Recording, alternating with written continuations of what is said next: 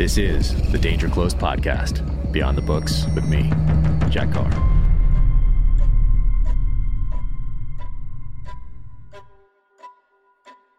Welcome to the Danger Close podcast, an Ironclad original presented by Navy Federal Credit Union. If you're into archery or bow hunting, my guest today needs no introduction. John Dudley, Nock on TV, Nock on Archery on YouTube, and knockonarchery.com.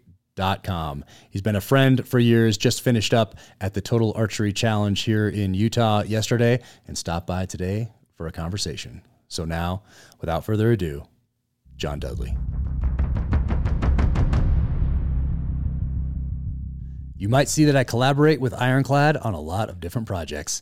In fact, I have worked with them on my book trailers, this podcast, as well as a few other exciting endeavors that are currently in development. Ironclad teams up with some of the biggest brands in the world to create dynamic films, series, podcasts, and ad campaigns. If you are a brand or individual looking to elevate your content or start a podcast, don't hesitate to reach out through their website. This is Ironclad.com, and make sure you follow them on all major platforms at This Is Ironclad. Dudley, what's up, buddy? What is up? Thank you for coming up, man. No doubt. Dude, you have been going long so overdue, hard. I feel like. I know. It feels like one long day, but I realize that it's been a long time since I actually saw you, even though with social and stuff, I feel like I'm, keeping up with what you've been doing. I know. We were talking about, when we first rolled up, we talked about the time where our whole network of friends, where we all met together that time in San Diego. We all went and watched Rogan's show together. We were all in the limousine, all of us. And at that time, we all had a vision of what we wanted to do. I don't think the first book was... book was out. Yeah. The first book had just... But it only been out by, a couple months. At that point. Mm-hmm. But probably for the year prior to that, we all started interacting. Yeah. But honestly, the book series hadn't began at first. Cleared Hot hadn't happened, right? Andy was Andy. Mm-hmm. I think Jocko had started down the, kind of out of the victory. Obviously you had the extreme ownership side of things, but the Jocko Fuel side and the Origin side hadn't start. All of our friend networks, even Evan was still growing Black Rifle, right? I mean, that was obviously halfway to Black Rifle getting to where it is. Yeah. So we were all just focused on these, what our niche was, and we were all just hustling, and, we were just molecules crossing each other and bouncing, feeding off each other and stuff like that. But time has flown by. It's crazy. I feel like COVID was just like a black hole of time, to where it's almost like it was like the quantum realm, where we all didn't see each other for a period of time, to where our I don't know, our pattern of when we cross each other, I feel like it changed to where now we're all going past the same points, but at slightly different times. Yeah. It's like driving through Park City one day and you don't hit one light, but then it's if you catch the wrong one, you're am I going to catch every single one from the top to the bottom? It's possible. Yeah. Oh man. I remember at Performance Archery, Bob Frome, Evan on the floor in the corner making coffee for us. He was grinding the coffee out of his travel pack. Yeah. And I'm like, what is that? And I was taking notes on how he was doing it. And then I went and I bought what's the thing called? The little glass thing where, you make the pour over and all that. Yeah. And The Chemex. And then he had this little Black Rifle Coffee branded little grinder, for the travel kit and all that stuff. So he made us coffee on the floor. And then when you taught that class, I think it was the next day, and maybe it was the day before. I think it was the day after we went to Rogan's show, where we went back to Performance Archery, and you had a small group of people there, and you went through all the points of performance and all those things. And I remember taking notes and videos, and that's what I used in Savage Sun that I wrote in, because I have Reese and Rafe going through, that's a big one with archery. And then I sent it to you, and I said, hey, is this right? Because I want to make sure. So I try to do as much of the work as possible with what I knew, and then what the notes that I'd taken and all that stuff. And then you went back and you edited, no, do this here and that there and that sort of a thing. And so we got it in there so that people who are really into it and people that follow Nock on and you, and they train and they go out to Total Archery Challenge and link up with you and do all that stuff, that they'd read it and be like, oh wow, this guy at least did his research, or at least he was smart enough to send this to Dudley to edit.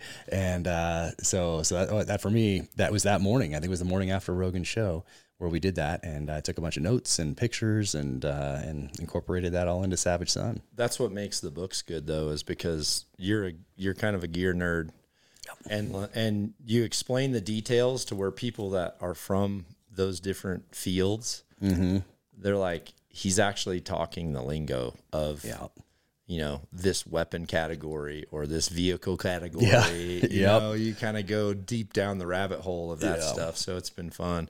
Well, even like we were together when you met Chris. Yeah. For the first in person. Yeah. And like we were out here just about 45 minutes from where we are right now. Yeah. And Chris and Jared, us and Barclay was there, I think. Yeah. And that was like when like you made the pitch to Chris, right? And like, no, he already got it, but we hadn't met up in person yet. Okay. So yeah, he got it in January of 2018. Okay. He read it in December. Jared called and hadn't talked to him for like 5 years because we got out of the SEAL teams and started doing our things. And then he called and wanted to read the book because he knew it was coming out. He heard it was coming out. So I sent it to him about 6 months in advance.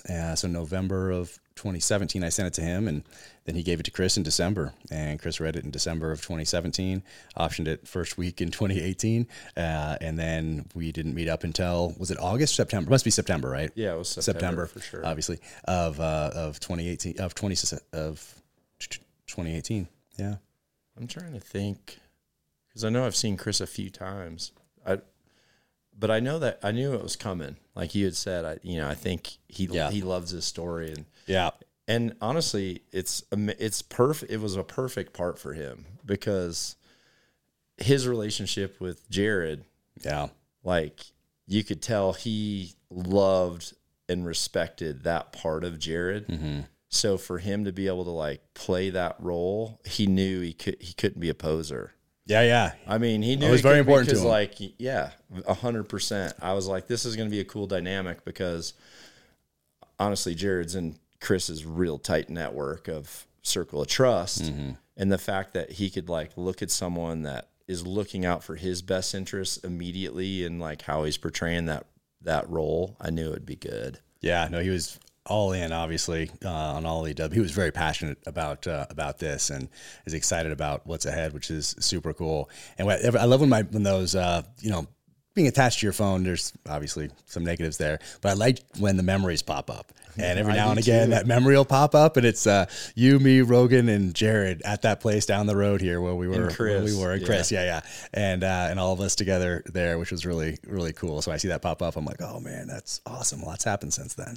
Well, what's crazy is I was somewhere with Rogan, and I got up early in the morning and I went to work out, and I'm in there working out, and Chris wears one hat where if I see him in that hat, I'm going to know it's Chris. Mm-hmm. Like even if he pulls it down, there's one hat that he wears where like, to me, that was the giveaway. And so I'm in there working out, and he's, a lot of times if someone's high profile, they're going to work out, but like try to not be facing where they're like making eye contact with people. And so I just like sent a text and I'm like, either I'm looking at your doppelganger or we're working out next to each other. No way. And all of a sudden I was like, zoop. And all of a sudden I hear zoop. Cause he was getting ready. He was literally becoming Reese, nice. Right? So he was like doing all his ab work on the floor, and all of a sudden he just like pops up over the machines, and he's like, "Dude, no way!" Because he was on his honeymoon. Oh, I know where you were. Yeah. And so he's just like, "Are you kidding me?" I said, "Sweet, man." But that just goes. That's dedication right there. Well, yeah, man, working out on the honeymoon, Chris. Man, that's awesome. Yeah, cool. Yeah. Yeah, it was pretty cool, and such a down to earth guy too. Yeah, he's fantastic. And did you build, when we linked up out here in Utah, did you build a bow for him for that, or he was using his own bow then? No, I had built one for them because I've Ahead of built time. several. Yeah, I've built in several. 2018, so ahead of time. I've built several, and so Yeah. that was at the time that was when I was with Hoyt still. His first one was with a Hoyt, and then when I switched over, when people kind of see in my social media what I'm doing, friends, sometimes they'll be like, "Hey, I see you're going down this. Anything we can do to help you and support you, let us know." Yeah. And so he kind of said that, and he's like, obviously I knew the movie was or the series was coming out ahead of time, like, because that was probably 2 years prior to the rest of the world like having the big launch. Yeah. So he kind of said, which one do you want? Like, what do you want for props in the thing? So I just said, well, honestly, I said, I don't want to build you a new one because Reese is a killer. And I said, Reese needs a legit killing bow. So the bow that Reese had actually had killed an elk. And so if you look at the details, there's like even blood in that Nock. That's because awesome. I wanted like you have difference in the details, especially with gear. And I thought, don't just have a brand new shiny bow. Like this thing needs to have some scrapes off it. The string should be a little bit fuzzy. Nice. So that's what everyone remembers from the intro to the series. Right there. Yeah, It's like one of these right here. Yeah. I mean, there it is. There's very PSC first. right here. We got the little Sitka camo on this one. This is the one you built for me. Chris's is very similar.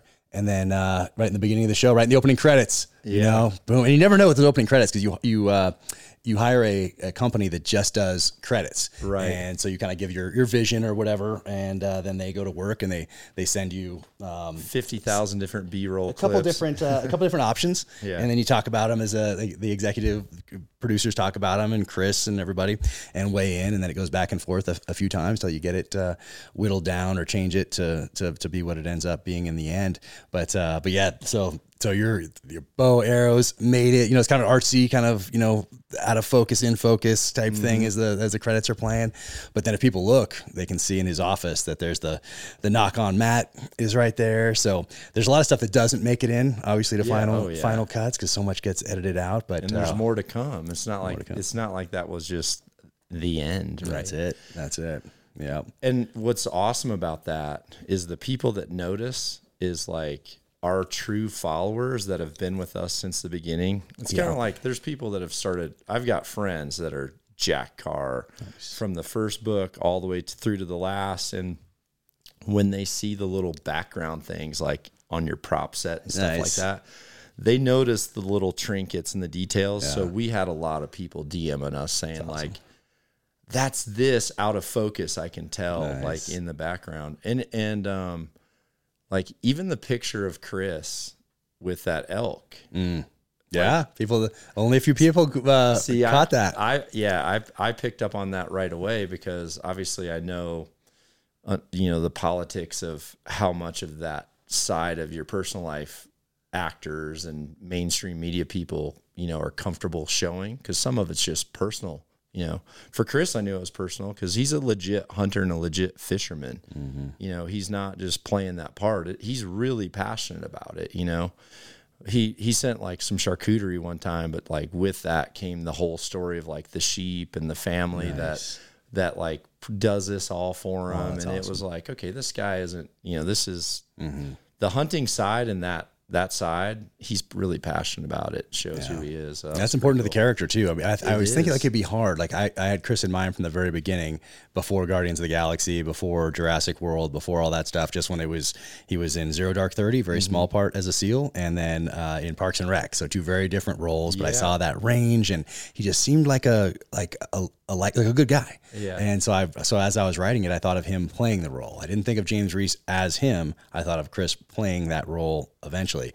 But then now I think like if it had been somebody else that ended up with it and they weren't a hunter, they weren't like a guy's guy, and they were just acting like, maybe it works out. But I think it would be missing that authenticity part of it that's so important today to people who are choosing who to spend their time with, whether it's on social media or it's reading a book or it's watching a film or whatever else. I think, it could have worked with somebody else, but it wouldn't have been what it is because of that personal touch point that Chris has with the character and then from his background. So I think there was nobody else in my mind when I started writing it that could have pulled, that could have played James Reese. I mean, somebody could have done it, but like you said, without those personal, real touch points that are authentic, it would have been he different. got to work with people that are close to his personal circle. Yeah. Which then, you know, I think that came across. Yeah. So do you think Chris's part was 0 Dark 30? Do you think that kind of like flipped that little switch of like me being a SEAL was like legit? And I assume Jared and him were still, because That's where they met. That's where they met. That's right. That's where they met. I remember because he went to down to Buds. He went down to Buds, right? So he was on Coronado. Yep. Okay. Came down, and Jared was one of the instructors that got to take that. 2 actors came down. Chris was one of them, and they ran the O course and checked everything out and all that sort of thing. And then, they hit it off and have been best buds ever since. So, that's cool. Yeah. Now Jared plays Boozer, so he plays Chris's buddy Reese's buddy in the series. He's an executive producer now in this next one that we're doing. He was a producer last time. So I advised on the scripts last time, same thing with Jared. And now this next time, he's writing on it. So executive producer, it's awesome to see him grow in this new profession that he's so passionate about, and have it be attached to this project with Chris and with me and our other buddy, Ray Mendoza, who does the technical advising. And it's just a great team. Really cool. It's almost strange to think back at how far it was when the book launched, because you remember I was with a guy that you don't know. Sharon and I were in Times Square when the first blip came up on Times Square. Really? I remember Savage Son, I remember, and you sent somebody down there. It was the first. Or you asked somebody to go take a picture. I saw it, and I ended up calling back down. I'm like, will you stand there until it hits rotation again? And I'm like, dude, you're on Times Square. Like, it's right crazy. Here. I don't know. Was it the first or second? I think it was Savage Son. I'm not positive. So I think it was the third one, because that was the archery side of it, which is why your buddy kind of noticed it and stayed there, sent you the picture. Yeah. Because he knew there was the connection with that book in particular. Right. And then I'm like, oh man, that's awesome, because it was COVID. Yeah. So I think that was my first time being in Times Square, and for it to be in Times Square at a time when no one else was in Times Square was like, because it's April of 2020. Yeah. And when the book came out. So that's when still people were locked down. Yeah. And I'm like, okay, finally in Times Square, there's nobody there to see it. And then you had your buddy go take some pictures, which was awesome. Do you ever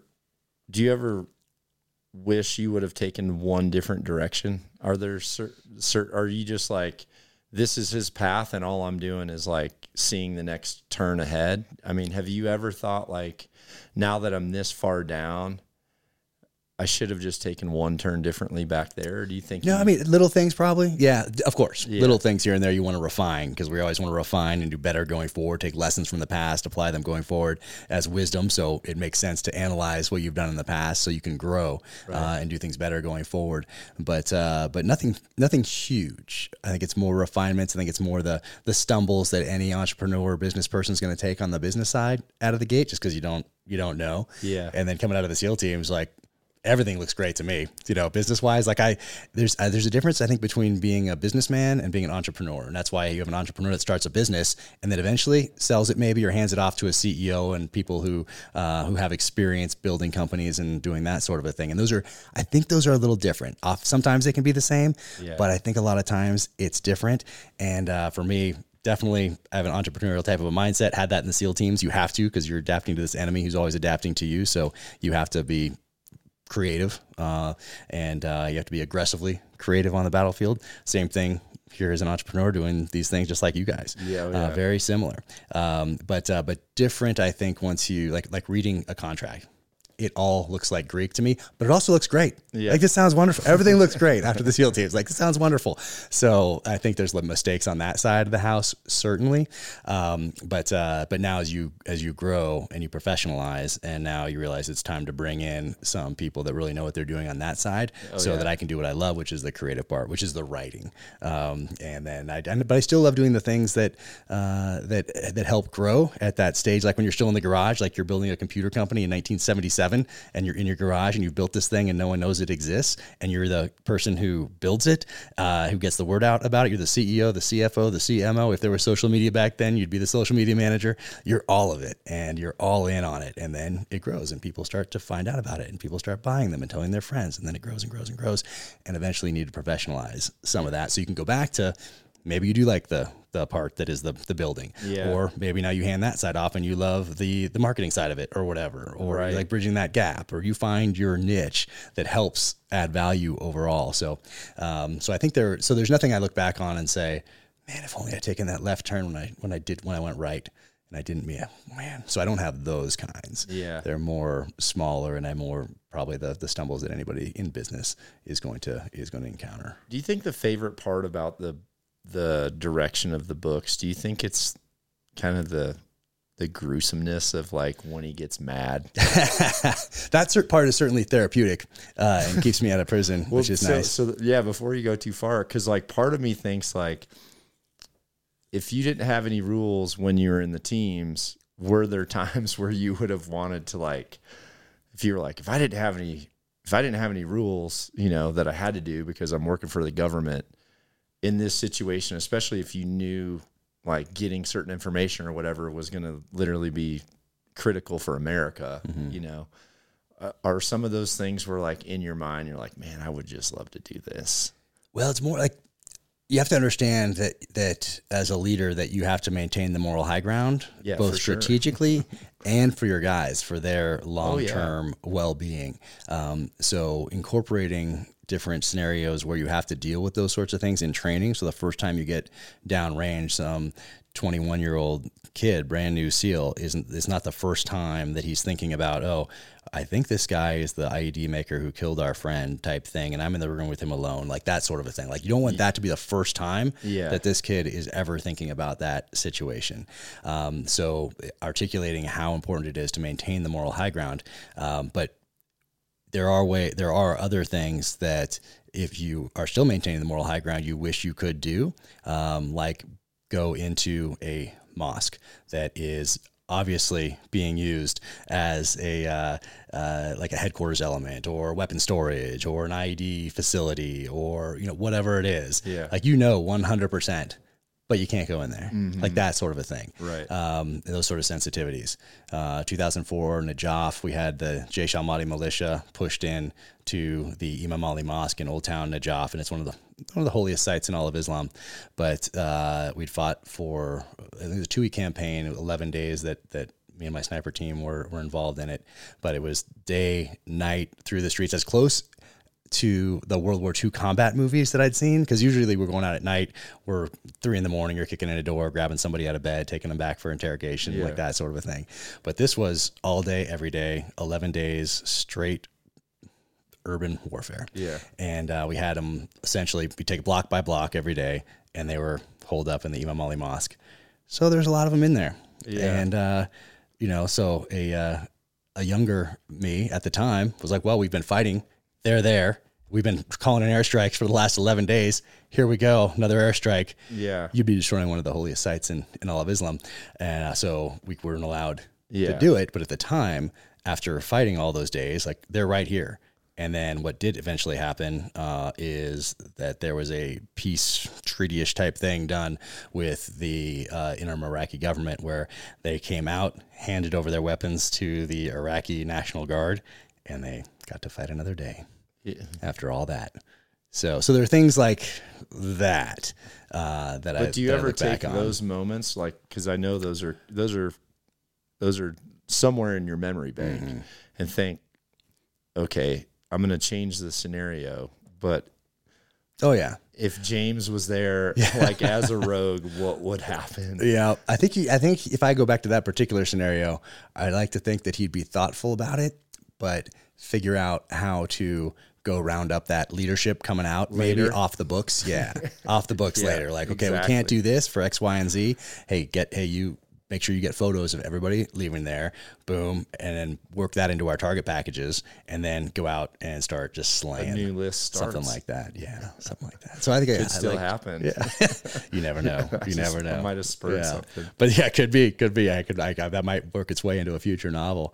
But for me, it's mostly like the feelings and emotions behind those things that make it in. And I think that's what resonates with people, because that's something that if you haven't lived it, would be harder to, I think, create, because it wouldn't resonate in much, especially when people are in tune with the authenticity side of things. Right. So I think there is that. How about you guys? There's some things you look back on where you're like, man, I went left, I should have gone right. Yeah, for sure. For sure. I'm still okay with the course. And I don't think it's mainly, I guess, there's probably more like people or relationships where you kind of think like, there was a red flag early on. I should have noticed. And it's, so for me, my value, or what's valuable to me, is time, and especially personal time with like friends. Yeah. And when I've gone into kind of deeper into a friend relationship with people that it wasn't a two-sided street to where it's like, you know, it's a true friendship.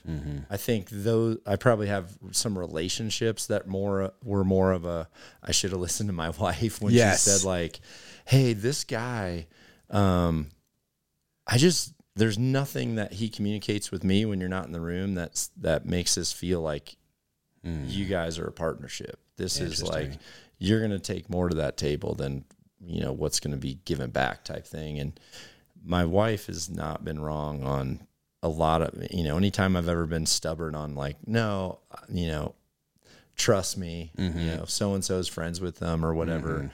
Because there's people that are very crafty at getting to know a friend of yours just enough to where that, like, you both start hanging, you both assume that you have a deeper relationship with this person and then eventually something happens to where you and a good friend get together and you're like, dude, I thought blah, blah, blah. And he's like, well, the only reason I did that is because he told me blah, blah, you know? Right. So I think those are things that if I could go back and get my time back from, you know, from like one-sided relationships or friendships, I would probably love to have that. Because if nothing else, I would love to redock that as family time. Yeah. Like later in life, like if I could have it back, because now, you know, time is the most valuable thing that I value right now. Oh yeah. I weave that into the novels as well. Both, you know, well, it's definitely in there now. The last one, in the foreword of the last one, you like put the pieces together from the previous ones of now all of a sudden I feel like there's a counter. There's something that's ticking in the background of what all is happening through the book series. So that became obvious this last one more so than ever. Yeah. Yeah. Time is something that I've always been fascinated by. I've always been fascinated by watches. And I think that's because of the fascination with just time in general, knowing that once that second goes by, we're never getting that one back. Yeah. And so I think that's just always been a part of me since I was a little kid. So it became very natural to weave that into the storyline as well. But I think we should always, if my wife tells me now something like, hey, I got a bad feeling from that guy, like I should not even follow up with a question or I should just be like, Roger that. Boom. And let's save that time. Let's save that breath. And she's going to be right about it. That intuition. There's been a couple times. Yeah. I think if I looked back at things I should change, it's probably everything I told Sharon. It's going to be fine because if you have a really good wife that is literally your soulmate and your partner, their antennas are hypersensitive to like protecting you too. Whereas I think you're like, I'm trying to not have a defense barrier around. I'm trying to be very, you know, open and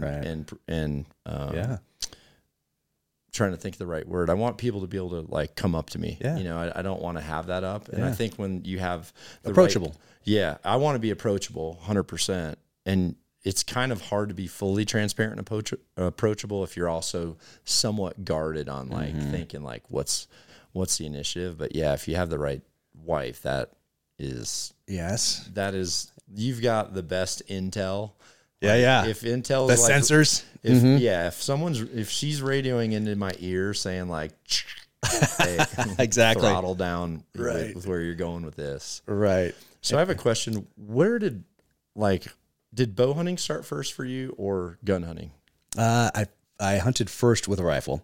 Okay. But I shot a bow first. I have a great picture from, I think I'm 5. Yeah, I'm 5. Yeah, in this photo, and shooting a bow, and it's awesome. It's old, 70s. It's 1970. I didn't know it went that far back. Yeah.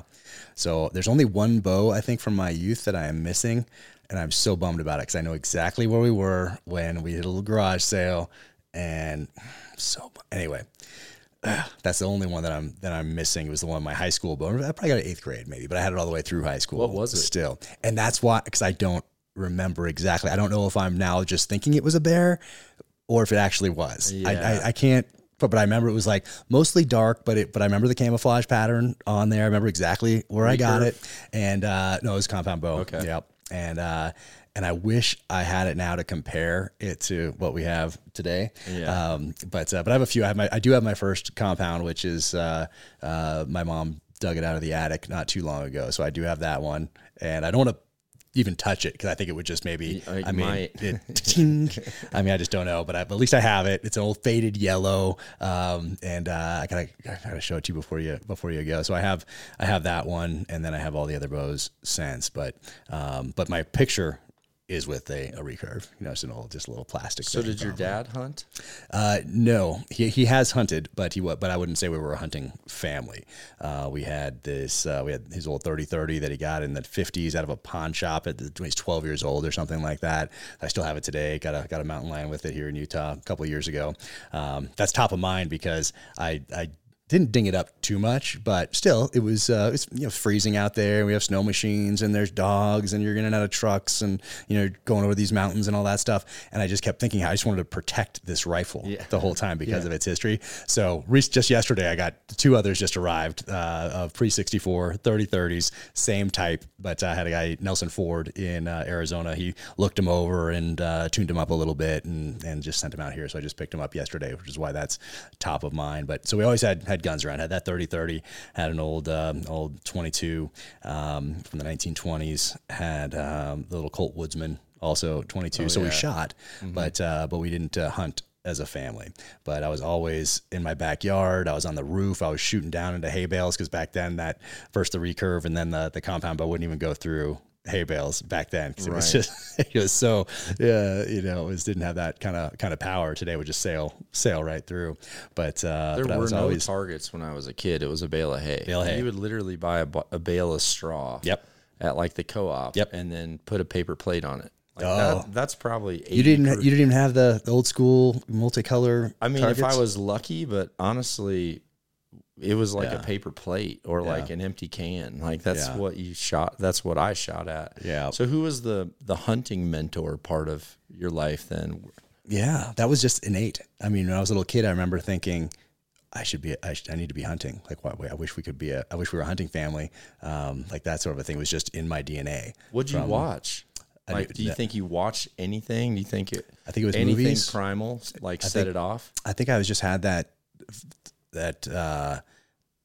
protector, that hunter, that service gene or whatever in my DNA. Like it hadn't been diluted, and I didn't let it get diluted along the way. I just embraced it.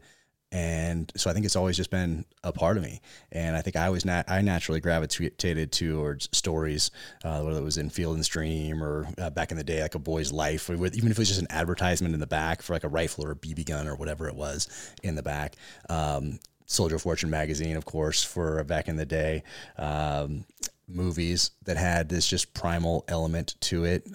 So I just naturally gravitated to that stuff. I didn't watch Bambi, and I didn't get, I didn't think of it like that. I thought of it as, hey, hunting has been a part of even back when I was a little kid, hunting's been a part of the human experience since the beginning of time.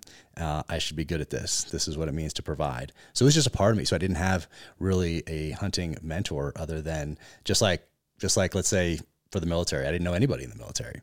But guess what? I watched First Blood, and I watched Rambo First Blood Part 2, and I watched Predator, and I watched all these World War II movies, and I watched Black Sheep Squadron with Robert Conrad flying a Corsair, which is the same plane my grandfather flew in World War II, and he was killed near the end of the war, but so he never made it back, but I had his pictures of him and his squad. So I had these touch points, but that's why I think today it's so important who these kids follow, because if there was who I followed back in the 80s, that would be Stallone, it would be Schwarzenegger, it'd be those types of people in popular culture.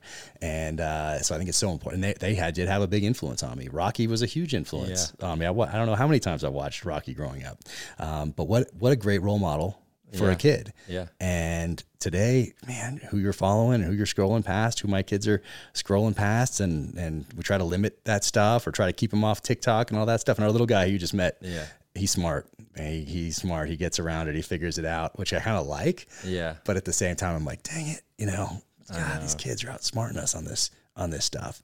So anyway, that was a very long way of saying that I didn't really have a hunting mentor. But then when I got to SEAL Team 5 and became a sniper, they had just started up a sniper sustainment program. So once you made it through the school, got back to your platoon as a sniper, they wanted to keep those skills kind of up rather than do things other than just go to a range and just confirm your dope or whatever. Right. And so they started taking us on hunting trips. So that was 2000. So that was my first. I'd done a little bit before that, but I consider my first real hunt up in Washington State. And it was, I won't say the name of the place because I don't know if they really advertise it or not, but got to go up there and we set up all these different scenarios where you have essentially a 360-degree type of range where you're going in and shooting and hitting a target, whatever. But also they took us hunting. Yeah. And it was amazing. And I had this deer up there, and you're cutting off strips of this deer, and after you're hanging it in the tree and all that stuff and throwing it on the grill, and it was just awesome. Yeah. Brought that back, shared it with my wife and our little place in Coronado, and then that I think was the beginning of actually doing it for real, not just like wanting to do it. And then September 11th kicked off not long after that, but the sniper sustainment continued, even though it was a little bit less because it was just go down range. So I kept hunting really with the teams. And then there were some organizations that would come in and say, hey, we heard you guys want to, your snipers need to hunt. Let's go out to Santa Catalina Island. Yeah. That was awesome. Were you always 5? 5 to 7. Oh, okay. Yeah. Okay. So you were East Coast for a little bit. Okay. Yeah. Mm-hmm. Historically, I guess the stories I hear, is it true the East Coast has better like weapons vaults for like you to pick and choose? Because I don't know, because everything's pretty much in the system. Because I think Andy said once he went DevGru, it was literally like shopping cart, like they'll have different going things through the armory, So if you had access to that, which you did, you've had access. Well, I didn't have access to theirs, but I've had access to some cool stuff. Well, definitely. And our snipers we had a cool little, like, let's say 5-6 different weapon systems that you had access to, which is pretty cool. So during that time, awesome assortment. You had you had an arrangement. You had a salad bar of cool stuff you could play with every day with your job. Were there times where you're like, I want to go shoot a bow? Oh yeah. Even though you had that? Oh yeah. See, I love that about 100%. I feel like your archery is kind of a gene in you as well, even though it's not like that was necessarily handed down directly. It really wasn't.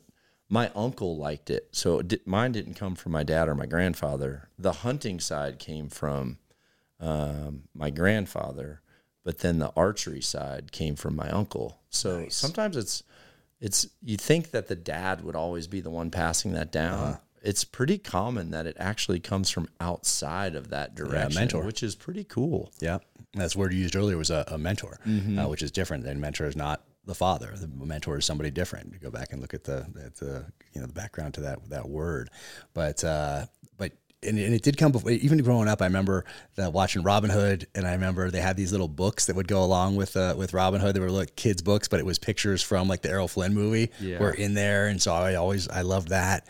When I graduated BUD/S, I told myself if I graduate BUD/S, my present to myself will be a bow. And so I went up to Performance Archery. Yeah, I still have it. It's I think it's over there. Yeah, it's right behind the desk over there. I'll show it to you. But it's a bear. And so when I graduated BUD/S, I went right up to Performance Archery, Bob Frome, and tried out a few different ones, and that one just felt right to me. So that's the one I went with. So my present to myself when I got it, and it was a lot back then. Like, I mean, it was probably just over $1,000 for everything, which is not that much now. When you try everything high end today, at the time that was at the time, especially if you're making like $300 every couple of weeks, back then, it was a lot. But that was my present to myself was a bow. So didn't you go to Balboa to shoot? Yeah. Is that where you were? Yeah. So got at the bow with Bob from Performance Archery, and then go to that course that they had, which was really cool. When was that? Like, what was 97? Yeah. How, and then once you were deployed, did you practice very much at Balboa? It's very much when I could. So I go up there with my wife and with our daughter when she started. She got a bow as soon as she could. I should pull one back and went up to Performance Archery. Had Bob hook her up with one, and when she was little, when she was 6 maybe, and we'd walk around the course at Balboa, and it was just a cool spot because you don't expect there to be a archery course there. You're like, wait, what? Right here, Were San you there Diego, early 2000s? Yep. So I used to go out there because I was friends with Frank Zane, who was he's a 3-time Mr. Olympian. He was okay. I was thinking, yeah. Okay, so Frank lived in San Diego, and we used to exchange like fitness for archery because he and Arnold used to shoot archery too. Like back at Santa Monica High School, I've got pictures of them shooting. And so I would go, and whenever I worked with Frank, I would shoot at Balboa. And I'd talk to a lot of you guys that are like, when we practiced, we were at Balboa. I wish I had pictures of like when I was out there shooting and training, because I wonder if we were ever like next to each other but never knew it. Maybe on the course at the same time. That could be pretty cool, couldn't it? Yeah. Like if we ever go back and find a picture where we're like practicing at Santa Monica, and then here's you in the background with like your That's new crazy. boat. Like that would be awesome. That would be crazy. I think because that part I did it alone because I didn't know anybody else that shot back in the early, when I got in 97, when I got that bow after Buds. So that was really just me. And then we got married, and I'd go there, and my wife would walk around with me, and I'd shoot a little bit. And then after we had kids and came back to the West Coast, then our daughter was at an age where she could shoot. And so we were out there then. I think some of those photos are like, because I don't think everything was in the cloud then. I think I don't think I think it was before. So it was like I still had an iPhone 2009, 10, but I don't think they were on the cloud. So there's like a few year period where I can't scroll back and find them because they were on like a hard drive. You had to like plug your phone in and they would go there. So I think there's a lot of pre-4 or 5, I think, something like that. And so anyway, it's so there are some photos. I had to keep all the old phones so that because they're like on there and they're probably like 4 megapixels. Physically on there. Yeah. Seriously. So I think we do have a couple. I know I have a couple pictures, especially of my daughter down there from like 2000, let's say 9, 10, 11, 12. That'd be awesome. Time frame. But yeah, I shot there, and then I brought my bow, that bow that's over there in the corner, on my first 2 deployments. But since one was before September 11th, so I took it to Guam, and I think I shot it a couple times. What was the first deployment? Okinawa. So I shot it a couple times on Okinawa when we were actually there, because when you're before September 11th, you'd go to a place and then you'd kind of leave out of there to go do training exercises in your area there. And so I brought it on the first deployment. I brought it on the second deployment, and that was in Guam, and then 2 weeks into that was September 11th. So we packed up and off we went. So a lot of my stuff stayed in my room. So the bow stayed in my room because we didn't know what was going on. September 11th happens. You're still kind of, where are we going? We're going to Afghanistan. Where are we going? And we packed up and went. So I'm pretty sure I left it in my room because I don't have memories of being in Kuwait or anywhere else shooting ice. So I'm pretty sure I left it in the room. But yeah, so my intent was to always bring them on deployments. Yeah. But then I wonder if I brought one to Iraq. I should have, but I don't know if I did or not. I might have, but I think we were too busy to actually shoot. I think I got a hard case for it for an Iraq deployment, took it, and I don't think it came out of the case because I don't have any memory of actually shooting it because we were just go. And for me as a leader, I never took time to do anything else other if there was free time, then I'm studying the enemy, or I'm looking at target packages, or I'm always doing. So I never took time, although it might have been nice looking back to shoot. And it'd be cool to have a picture shooting in Iraq. Dang it. But I wasn't thinking about that stuff back then. I was only thinking about the mission. But that's just how it goes. Navy Federal Credit Union. I've been a member of Navy Federal Credit Union since 1996 and have only had incredible experiences. Getting a new car is exciting, and you deserve a hassle-free buying experience. You can get a decision in seconds and enjoy great rates. With everything you need in one place, Navy Federal's Car Buying Center is your one-stop shop for researching, financing, buying, protecting, and enjoying your next car. You could search for new and used cars, access vehicle history reports, enjoy discounts on auto insurance, and more. And you can make the most of your time on the road wherever you go with our flagship credit card. Whether you're taking a trip to relax or see somewhere new, you deserve a travel card that does the work for you. The flagship credit card will earn you 3 times points on travel, plus up to $100 in statement credits towards TSA PreCheck or global entry, and a free year of Amazon Prime. With 2 times the points and all purchases outside of travel, the rewards don't have to end when your vacation does. For more on Navy Federal's car buying experience and flagship rewards, visit NavyFederal.org. Open to the armed forces, the DoD, veterans, and their families. Credit and collateral subject to approval. Navy Federal is insured by NCUA. Visa is a registered service mark of Visa used by Navy Federal under license. NavyFederalCreditUnion.org. Does it seem surreal that, like, right now for archery or bow hunting, because I feel like you were probably the originator. Like, out of the SEALs I know, I feel like by what you're telling me, you were one of the OGs to actually be involved with archery. So now, is it kind of surreal to you that Jocko, Stump, Leif, Biss, JP Donnell, Gardner. Yeah. It's cool to see. Everybody's like all in as a bow hunter. Yeah. Like all in as a bow hunter. Yeah. It's pretty cool. It is. It is. And it's, of course, in my mind, I'm like, man, I don't remember them having a bow back in 97. No, it's cool. I love it. I love it. It's really cool. I think it's so therapeutic for guys, which is another reason I weave it into the novels for people that are reading it. And I put in a couple sentences about it being therapeutic, about it being meditative, and it being helpful to people that are dealing with certain things from the battlefield. Because I want more people to come to it.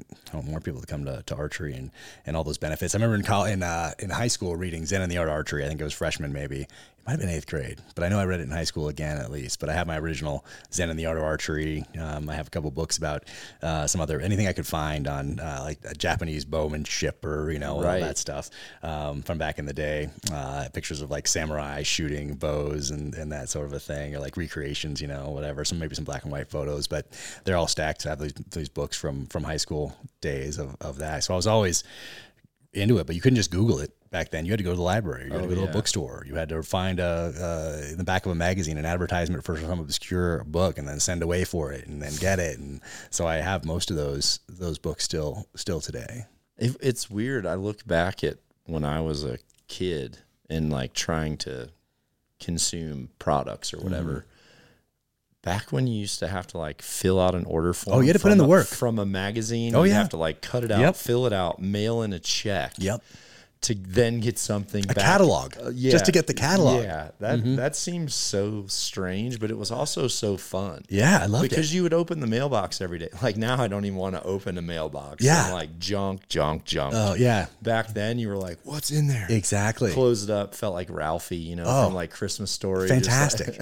I love doing that, but it's also cool because it meant you had to put in the work. Nothing was just coming to you. You weren't just going to scroll and some algorithm was going to push something to you because it thinks you might click on it or you're going to like it.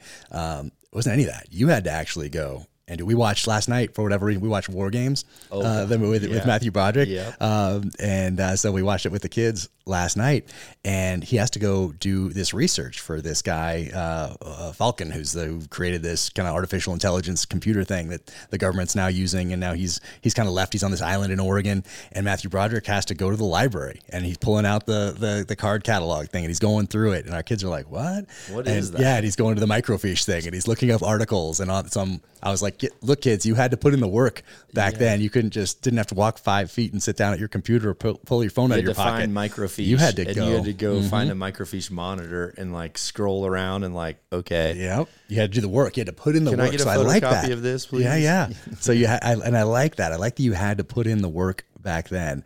Today it's kind of comes a little easier. There's that access to information is just it's different. It's different. It made you more street smart. I feel like you could figure things out if there was a problem in front of you. I think you were a better problem solver. Mm-hmm. Whereas now, the way everything is in society, I think kids are smarter because they have instant education in any field. But I don't think kids would I think kids could pull over and Google how to change a tire. But I think when I was a kid, if I ran over a nail on the ramp that I was building in the backyard with like a 2x8 and a can and a paint can. I'm trying to build a ramp and I popped my tire. I was more afraid to tell my dad I popped this new tire. So I would then be like, I've got to patch this tire. And you would like take your tire off your bike and like pull the thing out. And like, you couldn't Google it. You really couldn't. You had like all those little things you just figured out as a kid. And a lot of it was like, I broke this. I don't want to like tell my parents, how do I solve the problem? I feel like at some point as a society, those people, honestly, it's like the farmers, like hardcore farmers are still super hard workers, but they also, you know, can look at something that's broke and figure out a way to like, oh, well, that tire's flat, but we can just like do this to get by. Like, you know, the make a quick adjustment and like jerry rig something to like make it work. And let's like, deal with this after we were doing this specific task. Those days, I think, unfortunately, will go away because some of these ranchers, some of these guides, some of these outdoorsmen, that salt, like once they're gone, I don't see there's so few people in line to take over that. I think it's going to be a gap in our society for like, I hadn't thought about that with guides in particular. Or maybe there's just fewer of them. Because once you get back there, let's say you're a Cole Kramer up in Kodiak, and you're out there in the backcountry. Well, you're gonna have to figure some things out back there. So maybe there's just fewer of them. We'll look at Cole. Like you and I both say Cole, but 40 years ago there was probably 20 Coles that did that kind of stuff. Now, like honestly, other than Cole, like I don't know anyone that's like a true Grizzly Adams type of a guide that lives that way all the time. It's becoming less and less and less and less. I mean, Cole probably has his mentors where he's just like, once these guys are gone, they're gone. And I mean, and Cole will fall in that same category too. You know, hopefully people start to pick that up. It would be valuable. Oh man. But thinking back to that, sending away, man, U.S. Cavalry was a catalog I look forward to getting all the time, but I think I had to send away for that one, U.S. Cavalry, and there was another one that kind of very similar, but it would have knives and camo and like all this. I love getting things like that. That was so much fun. But yeah, now all that's gone. There's no joy in going to the mailbox anymore. I'm like, oh geez, I gotta empty this box here and bring it home and drop it on the counter. I used to have to like sneak to order fireworks. Like if you had that, I forgot, it wasn't like Phantom fireworks, but like I wanted fireworks, so you'd send away and get fireworks, or I wanted like Chinese. I remember those ads. I never did that. I wanted like Chinese stars. Yes, I still have some. And so I would order Chinese stars. And what's hilarious is you've got like your hatchet board back here. I 100% had like a piece of plywood where I like threw ninja I did stars. too. I did too. But I had to order them through like a mail-in thing, and I was kind of like, hopefully they come when my mom's not home. You know, I don't want them to know I have these weapons or whatever. That's awesome. Yeah. I shot that same board because it's softwood out there, so I can replace it. So it's hardwood. Or if you saw it, it's hardwood, and then there's softwood in the front, so I can just take those off and replace them fairly easily. But I didn't know any of that back then. Back when I was 10 or 11, and that same piece of plywood that you're throwing the stars at, I shot my bow into it once. And even with the low power stuff back then, I was not getting that thing out. That thing, I think I unscrewed it eventually, maybe. But yeah, that was not. I thought I'd just like go up and pull it out. I distinctly remember going up to it, and it was in there. Whatever, because I went through, because it was just up against the shed at our house. And it was like into the shed, whatever, even the wood on the side of the shed, through the shingles, into whatever else. And I was like, ugh. So even at that age, unscrew it, plug the hole. Don't let anyone know this happened. Yeah, I was pretty obvious what was that. Yeah, because eventually I got a paintball gun. And so I was sighting the paintball gun in on that same piece of plywood up against the shed. So that was pretty fun to do that kind of early on in high school days. But what was your first hunt? I wanted to ask you what your first hunt was. And how old were you? My very first hunt was in my grandfather's lap. He took me turkey hunting. Wow. He like took me out. I remember we left the farmhouse, went down. Actually, the Natchez Trace runs right down the back end of my grandfather's property, which is on St. Catherine Creek in Mississippi, in Natchez, Mississippi. And he took me down there on like this foggy morning, and I was like sitting between his lap. I think I was maybe 7 or 8, and he was, had a box call, like an old, box call, and he sat there and was striking on this thing, and Nice. and I hear like a gobble, and he's telling me to be quiet, and next thing I know, like out of the the fog and the mist, like here comes this like fan, and I'm like literally sitting in his lap, and he's telling me, look down the barrel and tell me when that bead is on that red head.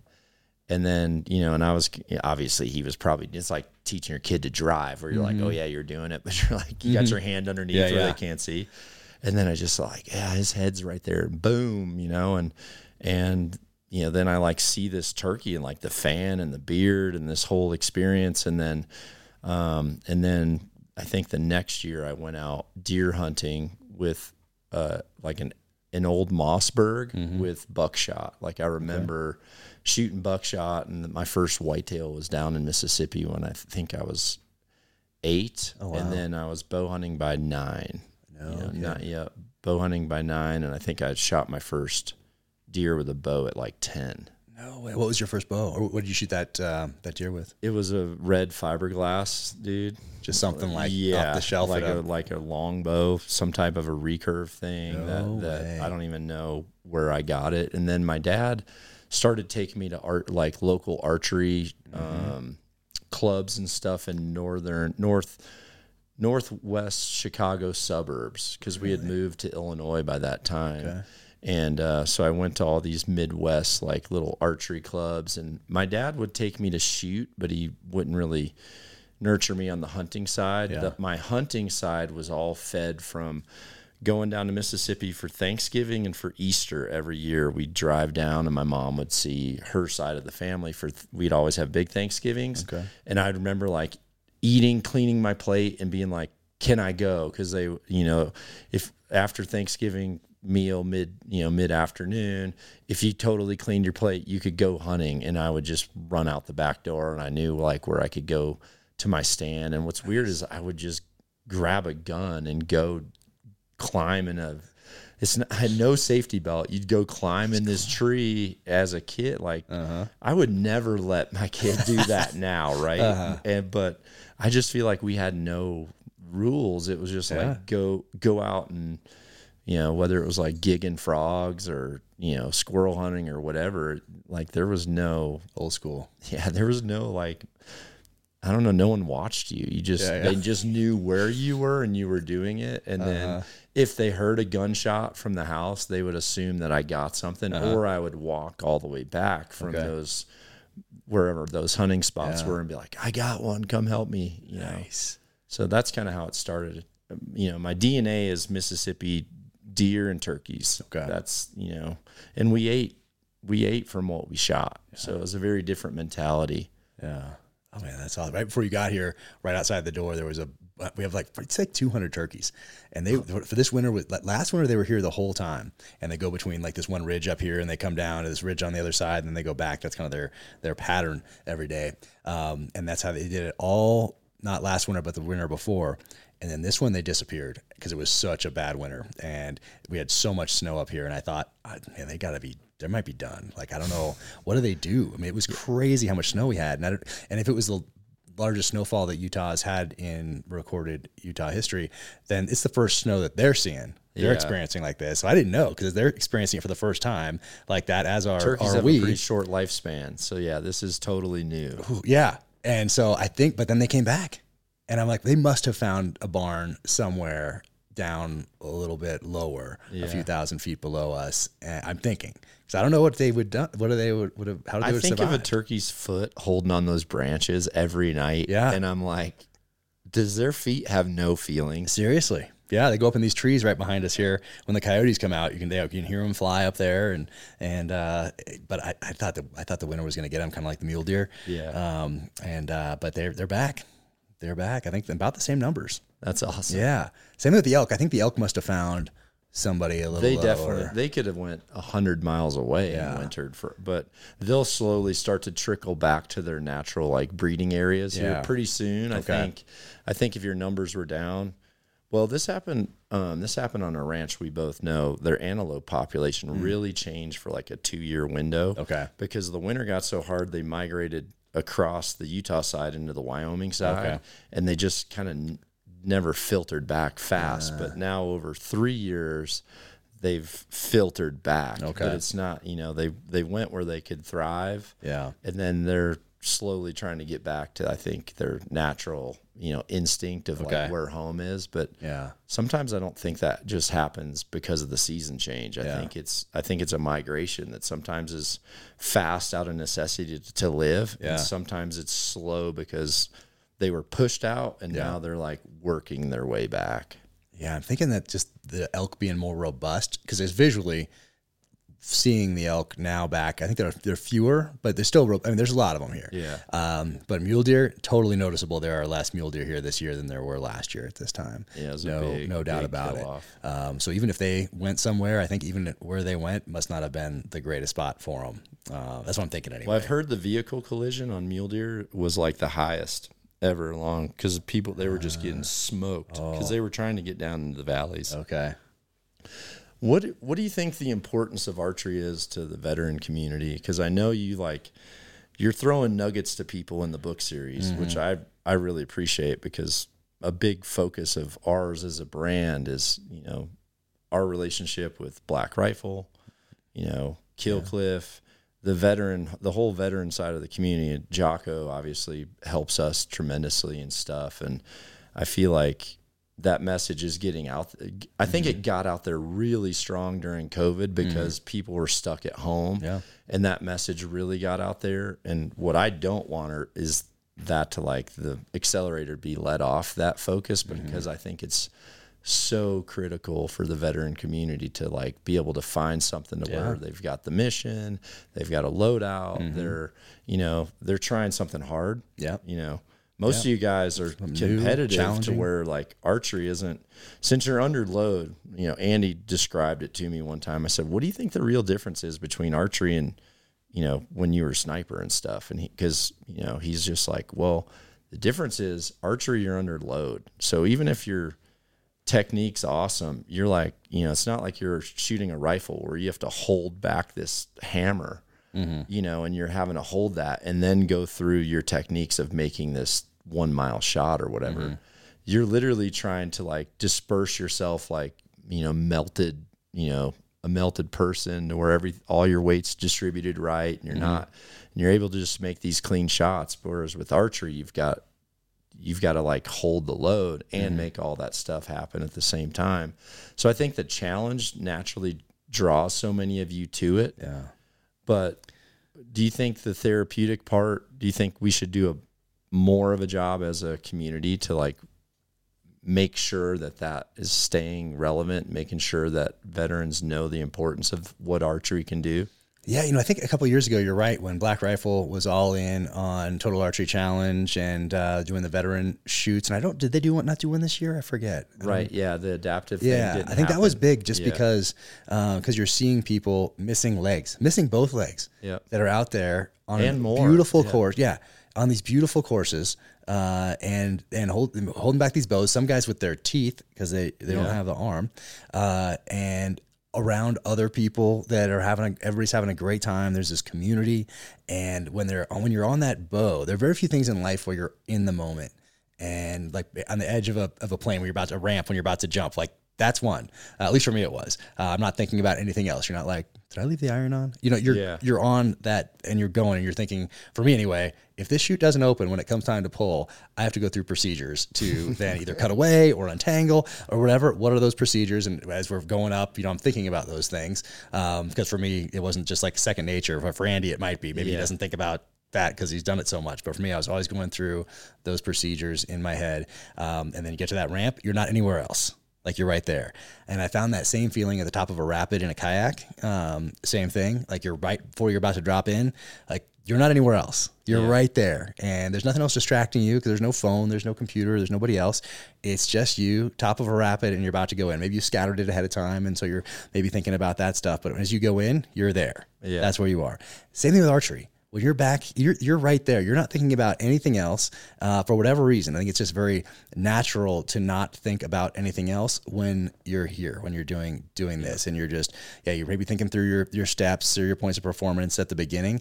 But once you've done it so much, you're there, and they're not thinking about anything else except that shot. which is pretty cool. So I think for veterans and for anybody, but for veterans, because we're talking about them, that's a very special thing to be associated with, and of an outlet or a thing that you can do to not be thinking about anything else, to be right there. And just because it's so meditative, it's calming. Yep. Which is really, really cool, really special. There's very few things out there. Maybe yoga, if you're into yoga or something, I don't know. But archery for me is, I'm not anywhere else. And I don't have to get in a plane to go feel it. I don't have to like take the kayak out or the raft out to some river to get. I can go in the backyard, and you can also do that pretty much anywhere. Yeah. Not anywhere, but there's a lot of places where you can go and you can shoot archery a lot more than where you can go and shoot a rifle. Boom. You're right there. You're in that shot. And so I think that's for veterans in particular, but for anybody, really, it's so beneficial. Jocko said the biggest thing for him was the quietness. Like when he shot archery the very first time, I said, I remember we were there. Yeah, oh, that's right. Yeah. Yeah. I'm like, so what, like, how do you describe it? And he's just like, it's like quiet. He's like, it's like, he's like, I'm used to me shooting and doing all that stuff, but this is a quiet type of, training type thing.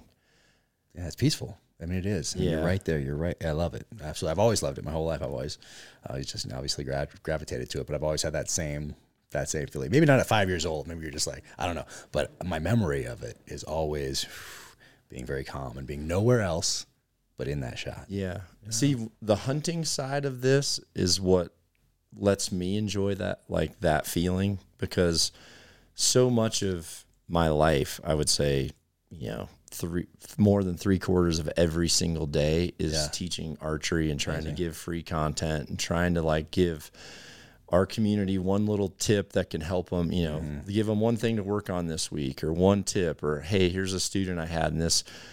I'm so focused on trying to help everybody else out through our platform that sometimes when you're doing it all the time, what you really loved about it, you don't really get to enjoy for yourself anymore, because you're putting everything you have into making it enjoyable for everybody else. So there's that nucleus of what really made me want to do it when I was a kid. On the competitive side of archery, I feel like it's work for me, because I'm really working to try to help everybody else out. Yeah. Now, when I go hunting, that brings me back to the roots of what I really loved about when that string lets go and you are 100% all of your senses are in tune, and you can literally see that arrow in slow motion and everything that mattered in that hunting moment. It brings me back to, this is why you as soon as you're in that hunting moment, it's this is why my whole life is based off this. Right. It's always been for the hunting side, and then honestly the education side. I love seeing someone get better. I love teaching veterans, because the amount of them that look at me and they're like, you don't know how bad I needed this. It's almost every time. It's every time, to where once they do it, they're like, this is cool. This is going to be part of my routine. Right. Something, because we all have hobbies, but there's a lot of hobbies that you pick up to where you might put it back down and you just never do it again. You're like, I tried it. It was cool. With archery, people freaking love it. And the amount of people where they're like, I did this in high school, or I did this at Boy Scouts, or I did this at 4-H when I was in junior high, and I've never done it again, but I loved it when I did it back then. It seems like that's such a common thing with archery. Yeah, and you've done so much for it. There's nobody else that's done as much for archery as you have over the past decade. When did you know archery was going to be, your, not just a passion, but your life, your profession? When did that click? When it clicked that it was definitely going to be engulfing the majority of my life is when I went to the first ever tournament. It was a competition, and I didn't know that it was going to be one. I actually had kind of hurt my knee. I was From football? Yeah, I had kind of sprained it, so I didn't go to this early spring training. Because you were big into football. Yeah, I was going to go play college football. And so this was in the summer right prior to me starting the college football, and I decided to not go to the early like camp because I'm like, I'm still feeling this thing. So I was staying close to home, and I had a Mazda B2000 SE5 single cab truck, and it had a flip forward seat, and my bow in the case. And at that time it was more or less like a sock that had a big zipper on it, like those old first cases.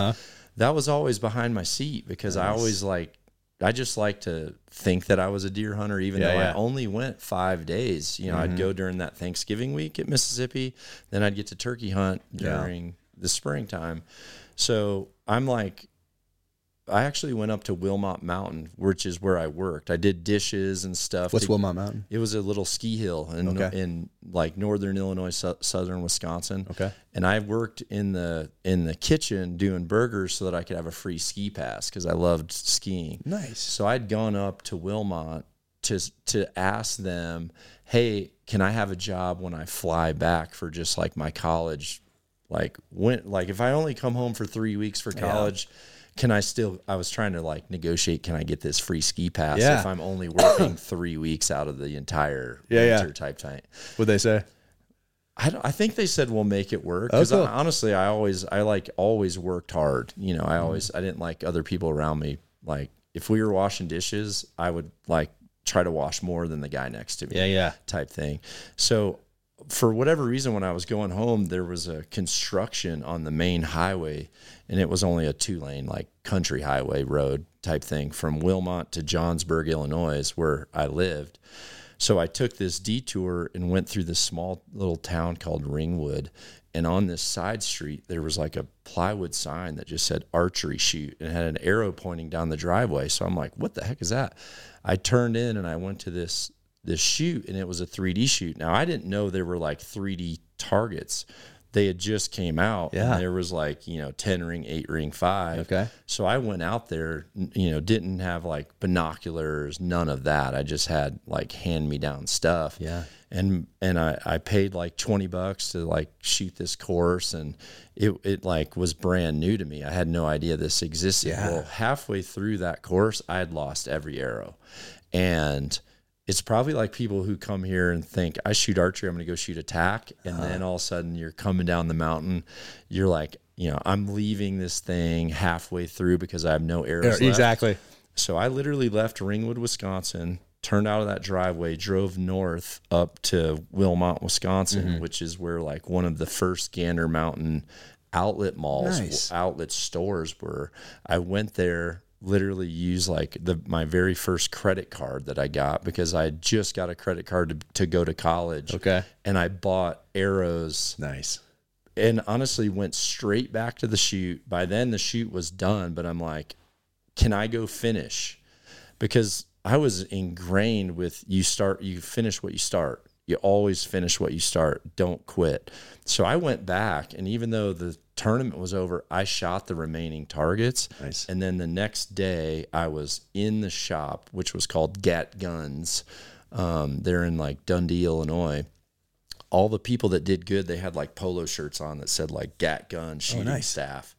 And so I was in Gat Guns Monday morning, and I was just in there just watching this archery, which was, I didn't know there were archery shops. I didn't know there was like cool targets. I was looking at like fiber optic sites. Like I was seeing I was like, this is the coolest thing. Because, as far as I knew, the bows that I got, like that was it. And I hadn't even been taken to an archery shop ever before. So next thing I know, I was in there that day, just honestly stalking people, just like watching people. And the manager of this place came over, and he's like, kid, what are you doing? And I just said, I'm just watching. And he said, come here in the back. And he took me in the back, and he said, listen, I was supposed to do these arrows for this customer. He's like, I'm going to show you how to do this. Will you do these arrows? And I just said, yeah, show me what to do. So next thing I know, I started doing these arrows, and I like came out an hour later, and I go, okay, here they are. And he's like, these look awesome. Start on these. And so over the course of like 2 weeks, I was just showing up at this archery shop, and this manager was just like teaching me to fletch arrows, and that was really all I was doing. And he was handing out some paychecks to employees that worked at this facility. It was mainly a gun shop, but the upstairs was all archery. And I said, hey, do you think I could get a paycheck? And he just said, he like looked at me and he goes, kid, you can't put a value on what I'm teaching you. And I said, well, I can't put gas in my tank to come here if I'm not getting paid. So he literally said, if you want to work here, I'll offer you like a full-time part. It's $4.10 an hour. It was $4.10 an hour. So I left college, essentially bailed, to pursue archery because of how bad I was at it. I had to get good. The fact that I knew I sucked that bad just made me like go all in. And then honestly, from that day, fast forward 12 months later, I was shooting at a world championship. I had qualified like at a local thing to shoot an IBO world championship, drove out to Flatwoods, West Virginia. Not sponsored at this point. No, You're just your own stuff. Yeah. Boom. Yeah. I was driving that Mazda B2000 truck, had a Coleman tent. I bought it at Walmart, $19, slept in the tent, did this tournament. And then honestly and out of 400, I remember my first like world championship as an amateur, I barely broke 300. Okay. I mean, that is as bad as you could get. 18 months from that day, I turned pro. That's wild. So during this during this 18-month window of my life, I went full throttle into something that I sucked bad at, that I had to, because I was very athletic. I could really pick up anything naturally and do it better than, if I played on any kind of sports team, I was going to be on a varsity team. That's just like, it didn't matter if it was even a sport I didn't like. That I was just athletic. I sucked at this, and it really bugged me. And then once I got in and I started to get good, well, then I got competitive with myself, because I'm seeing my scores go up, but I also know where the bar was. Okay. And I'm like, I don't want to let off the gas till I at least know I'm good at this thing. Okay. And so I was like, that tournament showed me a new bar of archery, of like, this is actually how good you can get at this. Wow. And then and honestly, I went to some of those events, and I ended up helping other I would help out manufacturers when I'd be there. And Matthews was setting up a booth at one of these things, and they were really behind. Kind of like us when we go to most tags, we're like scrambling to get our booth up. And I ended up saying, hey, what do you guys need? What do you need to help out with? And so I just started helping. And next thing you know, like that next week, Matt McPherson called me, and Matthews was very small, maybe like 20 employees at the time. Okay. And said, I loved your interaction with people, and I'm hiring some sales reps. I want to hire some sales reps. We're trying to grow. And so, literally at 18, during 18-month window of time, I went from being probably one of the worst amateurs there, like last on the page of results at this first world championship, to then, working internally at Matthews, being a Matthews pro shooter, winning rookie of the year, it was crazy. If it would have been nowadays where that was on social media, people would have been saying, how is this guy this bad? And then now he's on like a pro level. And so for me, everything I teach, I don't teach what I learned from what I read. I teach based on what got me better from all the mistakes I made. Yeah. So my whole method is based, like, when I see people struggle, I know why they're struggling, because I was bad at that same thing. So I can be like, hey, here's what your mind's thinking, right? And they go, yeah. And I'm like, okay, well, you're trying to do this, but here's why it's not working, because you read this and you're trying to do this, but you're missing this little element of it. And so as my platform grew personally, like as I got more successful as a shooter, it started to build the platform for me to be able to teach. And I started out as a writer. I don't know if you... I didn't know that. So the very, kind of before Nock on Archery, I had a website, dudleyarchery.info. Okay. And .info. Yeah. I didn't even know there was a Yeah. .info. Someone took dudleyarchery.com. I've actually bought it back now. But at the time, I wrote like 250 pages a year for 7 different archery federation magazines. So I would write archery techniques, and I had translators in different languages. So like, Antoine would translate all my articles to French, and then I would distribute them to like, Tir l'Arc and, like Le Chase. And so I wrote for, the Spanish Federation, the Italian Federation, and the German Federation, and England. Are you still at Matthews at the time? Are you still professional? Yeah. Well, at that time, I started writing my rookie season. I actually got a column there was a magazine out that was called 3D Times, and it was a magazine specifically for 3D shooting, and it had it was almost like a yellow pages where it had the dates of every archery shoot in every state. So every 2 months when you'd get this, you would open it up and you'd be like, okay, I'm in Illinois. Yeah. Here's all the shoots. All the clubs would submit their club shoot dates to 3D Times magazine. Well, I'm just a people person. I interact well. So I was at these venues as a rookie or as a semi-pro first. So I was an amateur, sucked, went semi-pro, like just went in head first, went semi-pro, did pretty well. And right before I went pro, this magazine, the editor of this magazine, her name was Leilani. She said, would you like to write a column called Rookie on Tour? Because she knew I was like living out of my car going to these shoots. That's a great idea. Because I was too young to rent a car. I couldn't rent cars. I would fly to shoots, and I would sit on my bow case at the luggage carousel. And when someone else would show up with bow cases, I'd be like, hey, are you guys going to the ASA over and blah? They'd be like, yeah, kid, jump in. Wow. That's how it like started. Yeah. So Leilani asked me to write a series called Rookie on Tour.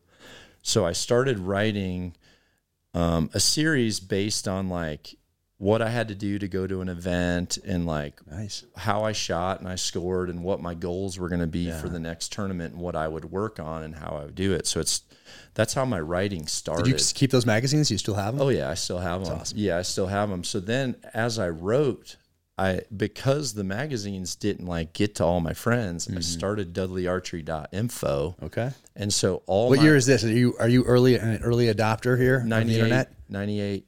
That's early. Yeah, 98. And so what I would do is I would write for free. And my agreement with all the publications was that I would write for free as long as I had full rights to the images that I used in my articles. They had to only be mine.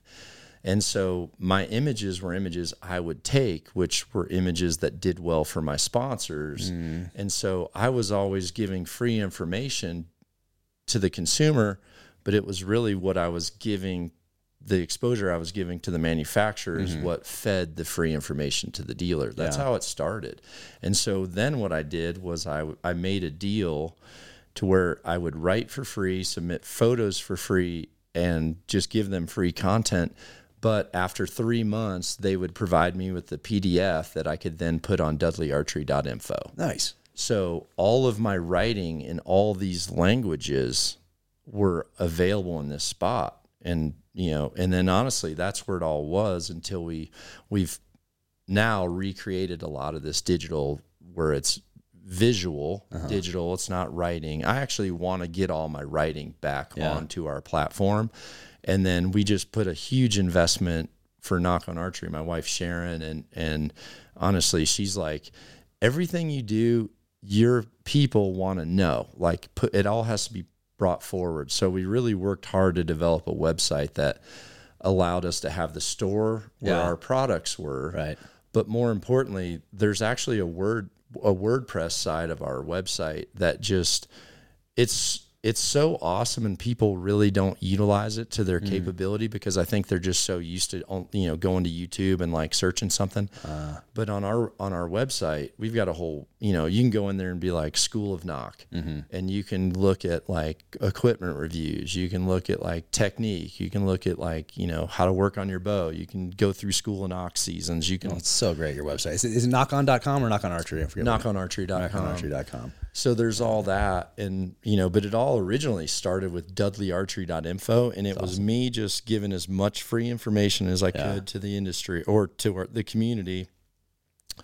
But that exposure in all those languages and everything was so valuable to the manufacturers that the manufacturers started supporting me, and them supporting me is what it was the fuel for me giving back to the industry. So there was like a 5-year window of time, dude, where just all of a sudden it became very apparent to me that like archery is part of my life, and it's a God-given, this is like beyond me. This is like a gift. This is what I'm meant to do because my success with it, I'm not really sure like why I should be good at pulling a string back and letting a bow go. I don't really know why I should be good at like talking the fundamentals about all this stuff. So I'm not 100% why that was my calling, but during that window of time of when I sucked so bad I could not finish a tournament, and my personal competitiveness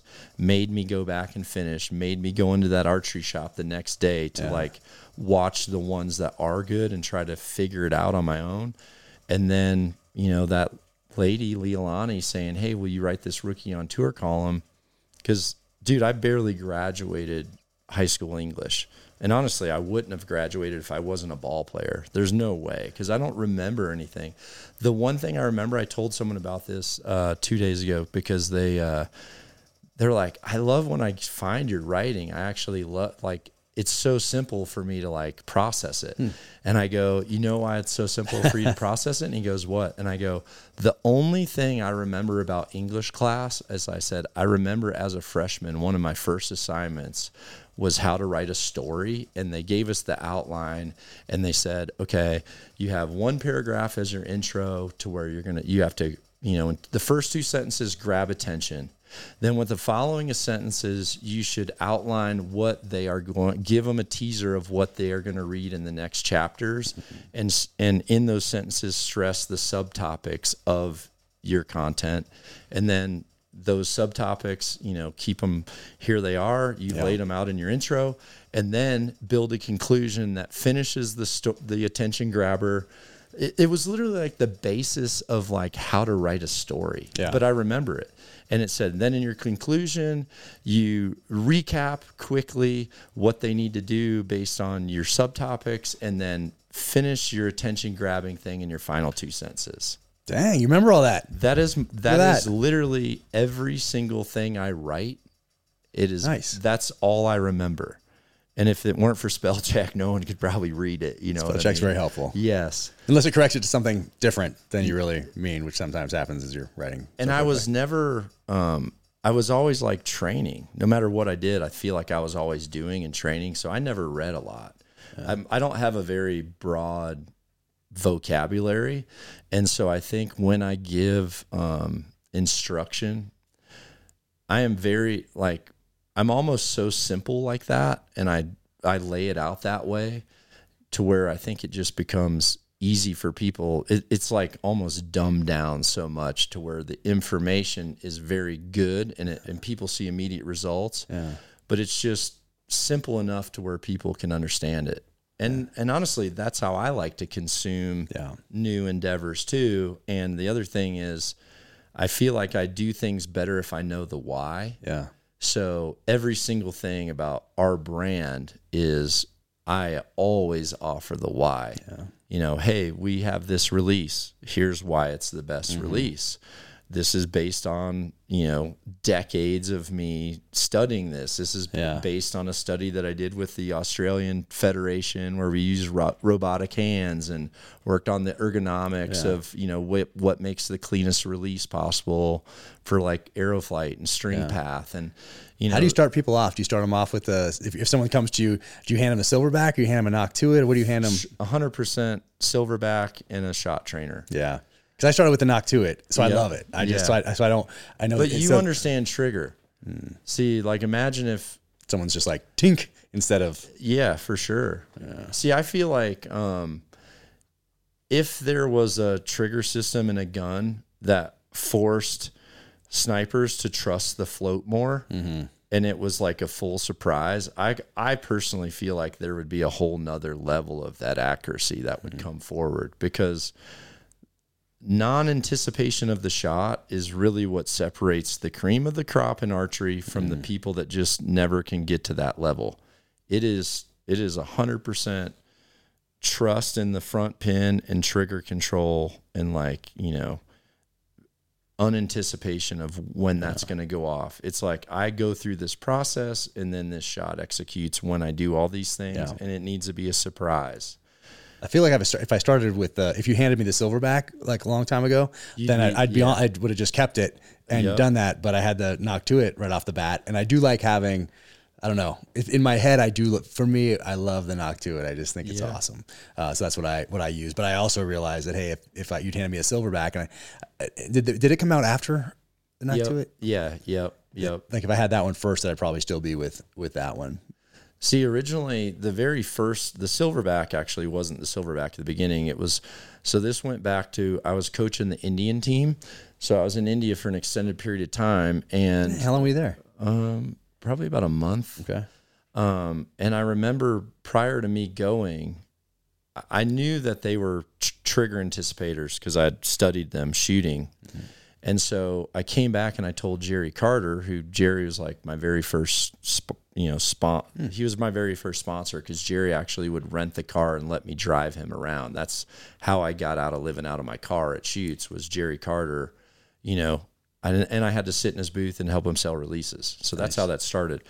So I told Jerry, I said, I need something to where when I'm teaching these teams, they don't have the ability to set the trigger off with their thumb.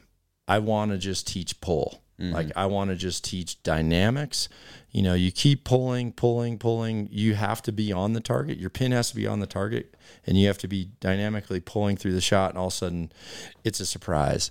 And he's just like, well, we might be able to do that if we take a release, put a spring in it to where the spring is heavier than the holding weight. And then we ended up making a release that way. And I once I told him, like, here's how I'm going to teach with this product. I said, this is going to create a whole new evolution to learning archery. So the original was called the Evolution. And I went out and filmed a DVD literally like a mile down the road from my home at like a local archery shop out in their little archery range to the side of this building. I like filmed this, how to shoot an Evolution release, and I said, this will be the whole new evolution to archery, because it was a whole new training principle. And so this started, and I went to India and I took 10 of those Evolutions and 10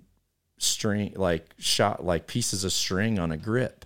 Yeah, the same thing that I have. Yes. And so I took all their bows away. I love that thing. And I made them shoot. I taught them shot execution, shot process, and kind of reprogrammed them and just said, this is how you shoot this release. You don't know when it goes off when you execute a perfect shot. And so they just trained on releases and strings for almost a week. And then I gave one of the what happened was I started saying, okay, I rate my shooting not based on my score that I turn in. I either make a perfect 10. I learned what a 10 was. This will go back to another and remind me, like, there's only 2 steps to a perfect archery shot. Okay, but I learned what my 10 was, and so what I did was I was teaching these students, your shot isn't, there's no goods or bad. Like it doesn't matter the score. You either execute a perfect shot based on the system that I'm teaching you, or you didn't do something right about it, and that's fine, but don't check it as a good shot. So when I'd come off a pro range and people, there's 40 targets, people would say, how you shoot today? I'd be like, I had 38 good ones. That's how I talked. I might be last on the shooting list, but if I executed 38 good shots and they just didn't land where I needed them to, I didn't judge myself based on score. I judged myself based on technique. So I was teaching this, and we used to shoot 36 arrow passes for like FIDA competitions. You'd shoot 36 arrows at 30 meters, 50 meters, 70 meters, 90 meters. But usually those passes would be 36 arrow passes. So like a perfect world record would be a 360. And at the time, the female world record at 70 meters was 352. So that would have been 8 arrows off out of 36. So we were executing with these strings, and I would have people just like point down at 70 meters, and they would go through the process and pull, and it would just go off, and this string would just fall to the ground. Yeah. But I'd have them write down, did I shoot a 10 according to how I rate myself? Yes or no? And this one female who was actually number 3 on the team, she came forward to me twice and said, sir, 32 out of 36, like perfect shots. So I said, okay, can you go grab your equipment? This was on the 6th day. I bring this number 3 ranked female to the line at 70 meters. And I said, I want you to now shoot based on what we're talking about. None of us are going down to the target, but you're going to shoot 36 arrows. So the entire team sat there while she would go through this process, let off her safety, she'd pull, execute. She'd like turn to me, close her eyes, and she'd say, it was a 10. And we went through, and sure enough, she did 32 good shots out of a 36 arrow pass. And I was the one going down, pulling the arrows. I wasn't, And so I grabbed that target, and I brought it back. And she had just shot a 356, 70-meter practice round that would have been a new 4-point world record to the females. Wow. And I said, this is based on execution. Yeah. You shooting a 10. Your 10, not everyone else's, yours. And so that actually came down to a basic principle that a coach had said to me one time, but I never really understood it. It was more or less said as a joke, but I applied it. So there's 2 steps to perfect archery. Step 1 is learn to shoot a 10. Okay. Step 2 is repeat step 1. Nice.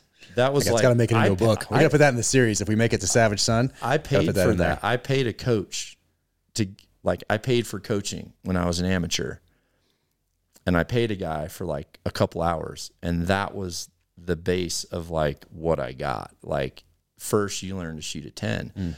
So now I've expanded on that, and I actually start my entire, if I work with a student like Clean Slate or Jocko or whatever, first thing I write on my board is there's 2 steps to perfect archery. Step 1 is learn to shoot a 10. Step 2 is repeat step 1, right? Nice. But then I say, but here's the thing. There are exceptions to this rule. And so then what I do is I go on to, especially people that are in the archery community, I go on to explain the exceptions, which I'll name names, and they're names that they're like elites to archery. They're amazing. They're also gifted. And what I kind of relate it to Tiger Woods. I said, okay, listen, Tiger is an exception.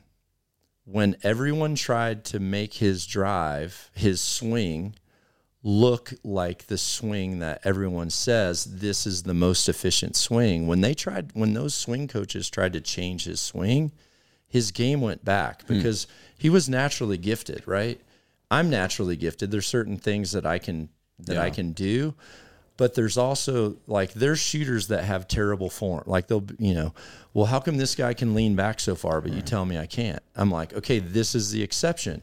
That person has learned to shoot their 10, and they are so good at repeating step 1 that they've mastered archery. However, The majority of the populace they are not the exception. So in that case, they have to have a systematic approach that makes their body in a repeatable position. And then they have to have a checklist of making an archery shot to where that process is also repeatable. Yeah. And I said, so with that, I'm here to tell you, I'm not an exception and you're not an exception. And I had to learn on a technique that was based on recurve archery that puts the body in a fundamental position to where you are able to repeat the same exact shot using this mechanical device. So I'm like, and then I work with the string and I work with the silverback. And when I see them, and then I'll give them a bow eventually after some time. And when I'm shooting with them and I see that first time where they're like, whoa, that one felt. And I'm like, I can see when they shot their 10 and I'm like, okay, so now this is your 10. You just experienced when I shoot and you watched me shoot, that is now the bar of you judging yourself on whether you shot a 10 or whether you maybe scored a 10, but got by, with not proper technique. But for me, that's the new bar. Yeah. So when I shoot or when I practice based on how many times have I executed the exact thing that I know makes perfect archery. And that's what I base my shooting on. And that's what I try to do through my teaching is here's methods that simplify, and I'm trying to help people find their 10. And I'm also trying to tell people, like with the silverback, that thing teaches you almost equally what's good about a shot, but when you break down why it's so hard, because if you don't do it right, it's hard. But the thing is, don't ignore that, because if you actually clean that up, the rest actually is easier. You're putting a Band-Aid over the real problem.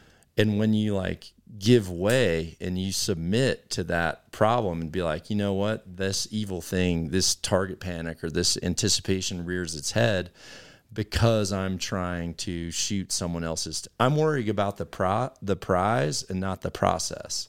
See, I judge myself on the process and not the prize. And honestly, like from some of the psychology books that I've like studied on sports psychology, it really comes down to from what I've read, there's really two different types of mentalities in sport.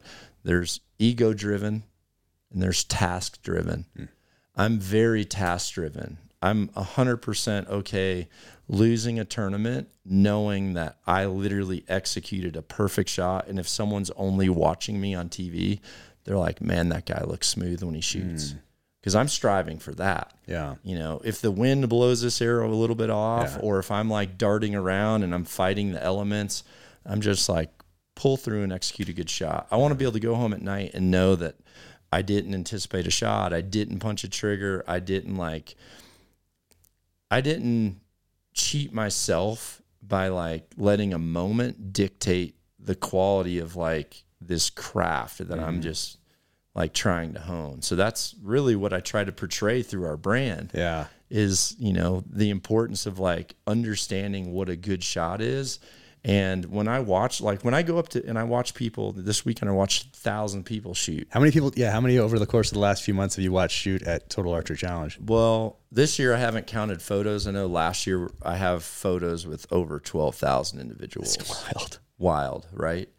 So, and I always tell people, I'm like, I don't look at where your arrow lands.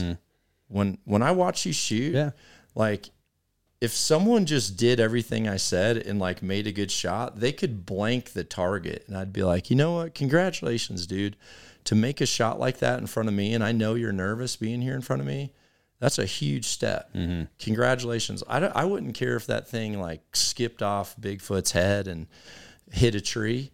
If I watch someone like, on a step up with a silverback, and people do, they come up and, I'll see them draw back and they'll let off the safety and they're just pulling and pulling. And it's probably taking a second or two longer because Dud's standing right there watching. All of a sudden it goes off and I see him just like, and I go, hey, that was freaking awesome. Thank you for showing me that. because everything we put forward and we put forward for free is to try to give you a moment where you can stand in front of someone in a high pressure situation and execute what you're taught. And you're doing that over 12,000 times with people who come up. They're like, hey, let me see you shoot, Dud. Or like you have those competitions at the end of the day, or you're walking the course with a group or whatever else. Other groups come up or whatever. Or you catch up to somebody and everybody wants to see you shoot. That's a lot of pressure. Yeah, because I actually, when I was flying here, you know what came up in my memories, like going back to this? Me, you, and Andy at Snowbird. Right here, yeah. At Snowbird, when none of us had officially sponsored TAC. Yeah. Remember, I was there for the Cabela's. I was there because Cabela's in Easton asked me if I would personally shoot their. They had like all the Cabela's black card members had or some of them. I think there were 20 of them that got to do that Easton experience where they went to the factory and all that, and then they said, what do we need to do? Well, they have certain days of my life because, you know, I've been with Easton for 25 years. So they said, will you come and shoot with these individuals and like teach them how to shoot every target? Like what you think about when you step to the stake, give them some advice while they're shooting. So I went to do that on day one, but I had told Andy like, hey, we can shoot this thing. And then you came out, remember? I do. And the three of us shot that time. Yeah. And honestly, that was before any of us were like involved with TAC. Yeah. Well, I'd gone a few years earlier with my daughter. So I'd met Barclow out there at Snowbird.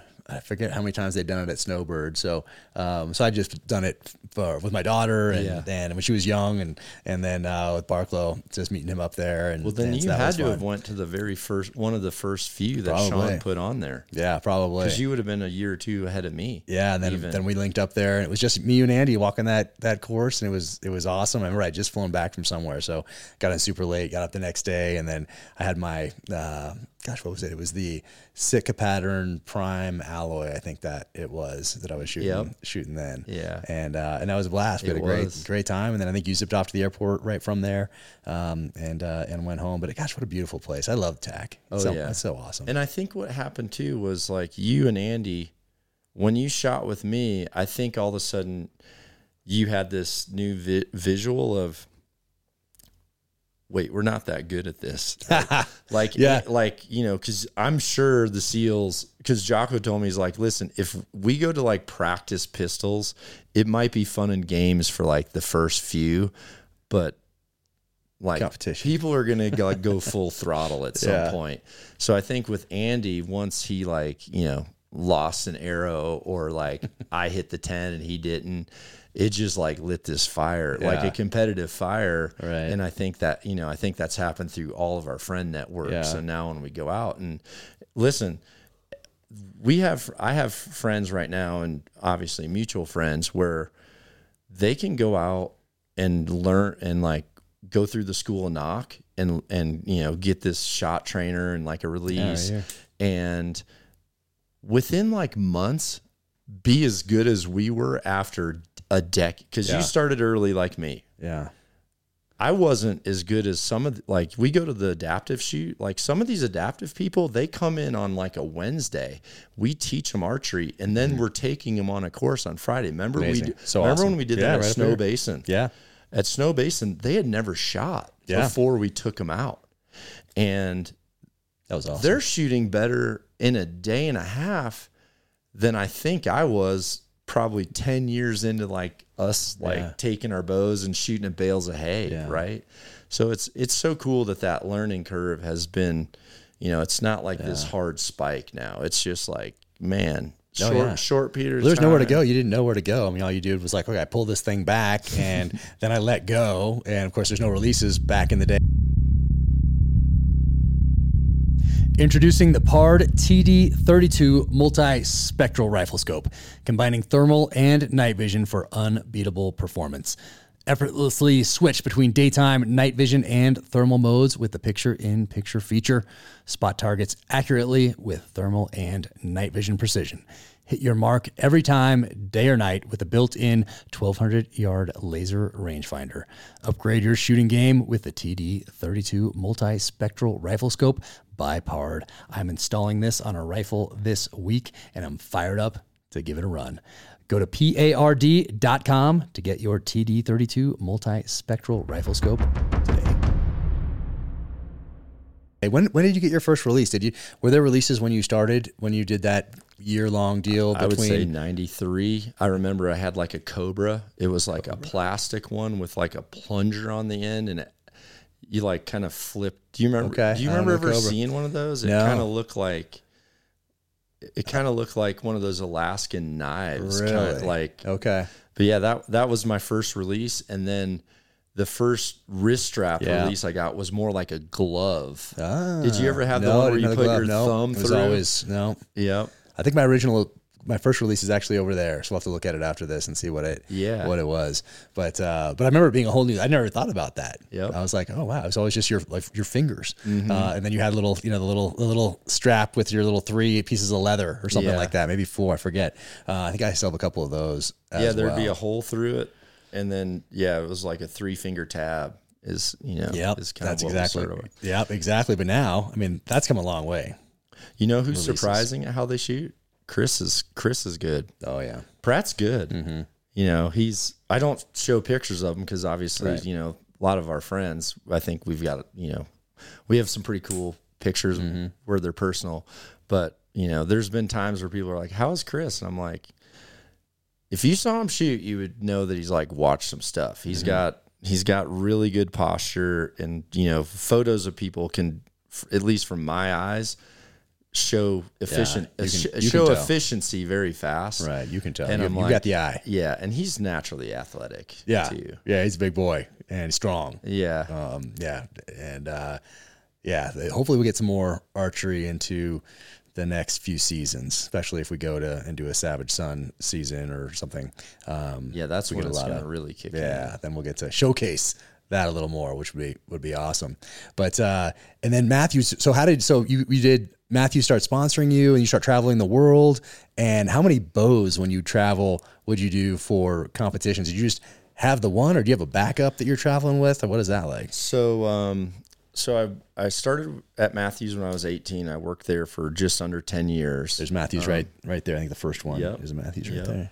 And which was amazing because I started as a pro shooter because that was my rookie season as well.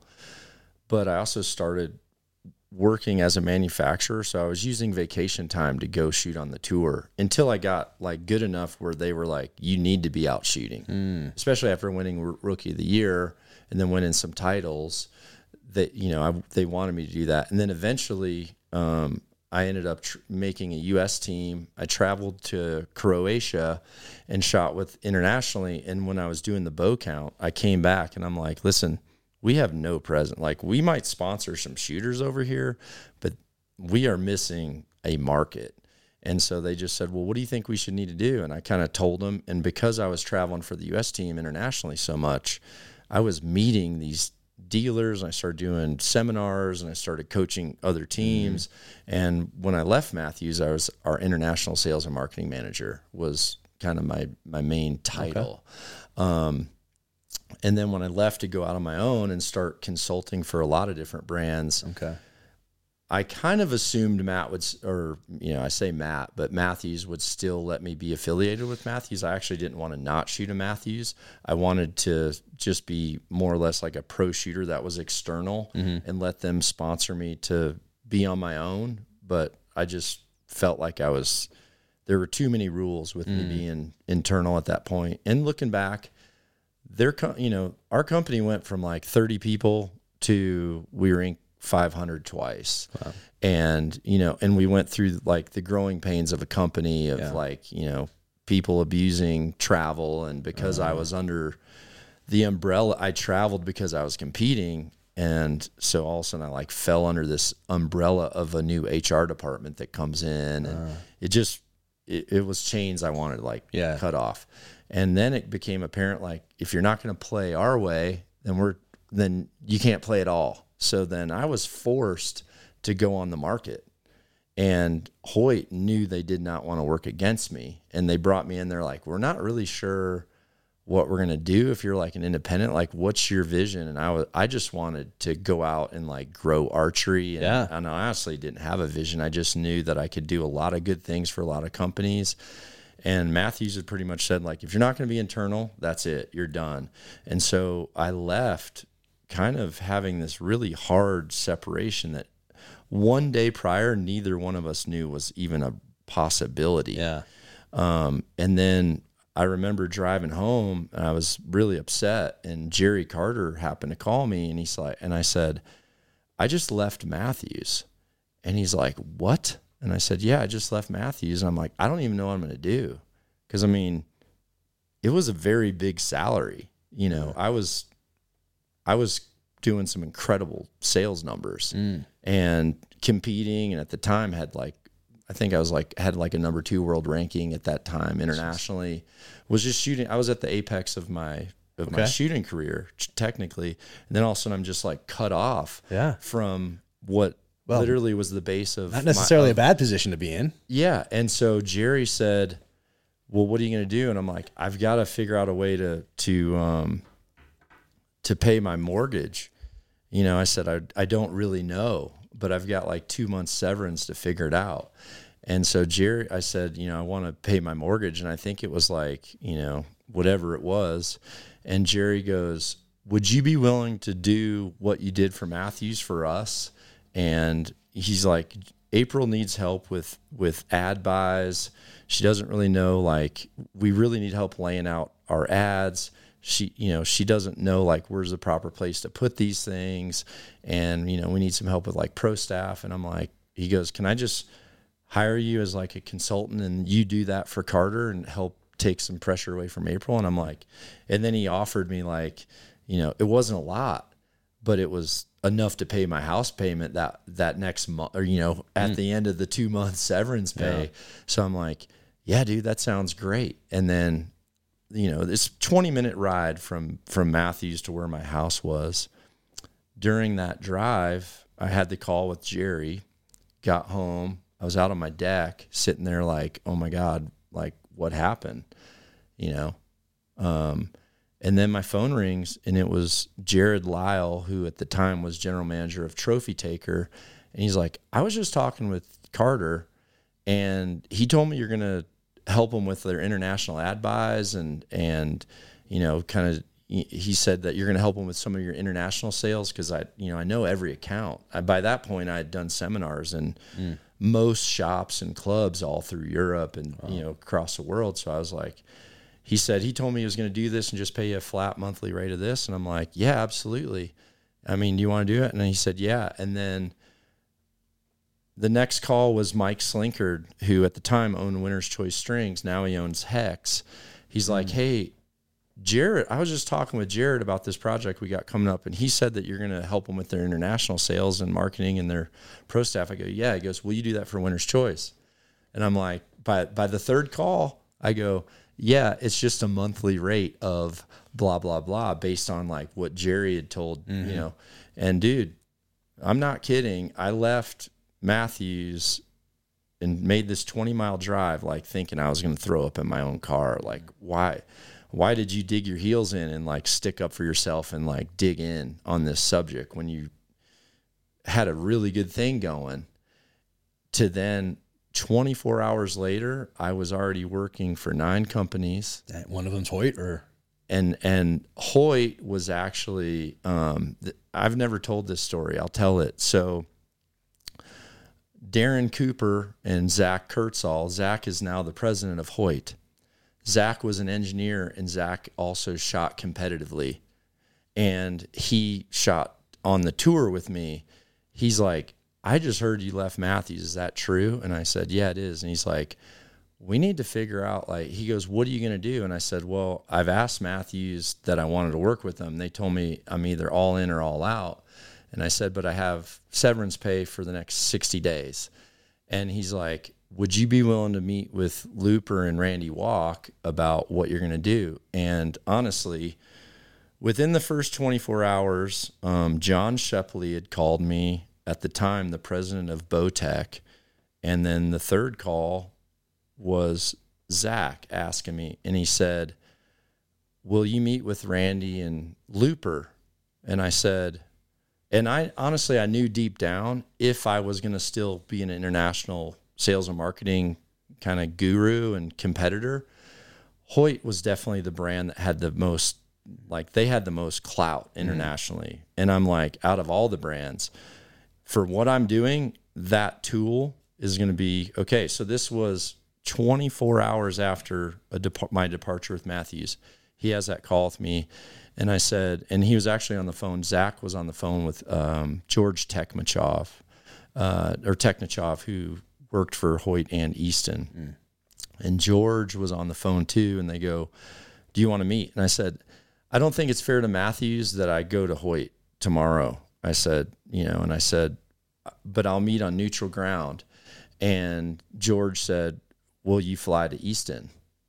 And I said, yeah, I'll fly to Easton. When do you want me? And they're like, tomorrow. So they ended up sending, I think they sent an email to my email. Maybe it was a mistake, maybe not, I don't know. But it pretty much said like, hey, we'll see you tomorrow, blah, blah, blah. Well, that email went through the Matthews server. So I think Matthews saw this thing, and to them, they probably thought I was like immediately jumping ship. But I had made it very clear I want to meet on neutral ground. And I told him, I'm like, I'm only going to make a decision based on how good I am with that tool. So I said, I've never really shot a Hoyt. I go, do you think you guys can, I would like to shoot him at the Easton Center. So I flew out and I met him at Easton out back. And I just said, before I have any conversations, I'm not going to use any product if I can't actually use it. So Zach had built me a Hoyt that he thought I would like because it was based on the specs of the bow I was shooting at the time, which was an Apex, which I was doing really, really well with. And so I took this Hoyt, and I still have it. If you ever like look at when I'm practicing, at the top of the stairs in my range, there's a big target face up there, and there's a bow hanging above it. That's the first Hoyt I ever shot. Nice. And I went to Easton and I shot a full feeder round, which a full feed is 1440 is the highest possible points. At the time, the world record was a 1412. There was maybe 5 people who had ever broke 1400. So I went out there and I shot a full feeder round with this first Hoyt that they built me, and I shot a 1428 on a two brand new faces. So, I mean, I beat the 90 meter record. I tied the 70 meter record. I beat a 50 meter record, and I tied the 30 meter record. Yeah. In this practice round, like, no, it's not a tournament. This is practice. But still, to me, I literally said, I'll talk to you. I'm gonna talk to you guys in a couple months. I know this thing works. Funny enough, I never shot that bow ever in competition ever again. And I tried. But for whatever reason, that thing worked on the day that I had to convince myself. So I pretty much told him, listen, I'm not going to put I'm not putting all my eggs into one basket. I want to write. I want to teach. I want to work with teams. I want to coach. If you give me a monthly thing of this, like, I didn't have a shooting contract. I didn't, like, if I went and won tournaments, I could not even make contingency money. I went to work for Hoyt 100% to start writing for international teams, start helping teams. So they were on board with you being able to do a bunch of other things. They just wanted to see. They even said, they're like, we don't really know where you fit with us, but we know we don't want to work against you. And I just knew that their tool let me compete, and their name got me in the door. And so that's how that started. And then what happened was, as I built my relationship with Hoyt, what they would do is every year I would work with the team on like, hey, we're going to focus our sales on this place, South Africa. Africa was one of them. We want to grow sales in South Africa. What do we need to do? So I started coaching the team for free. I'd go down, work with the team. I would do this through the Hoyt distributor, Magnum Archery, and got to know Seppi. And, for like 3 years, we'd travel to South Africa and we'd work with some of the archers at times and stuff like that. But then the next year, the initiative was Australia, which I wrote for 2 different publications in Australia at the time. So I actually went down there and I'm like, hey, what are the other writers that are writing for you right now that are good people?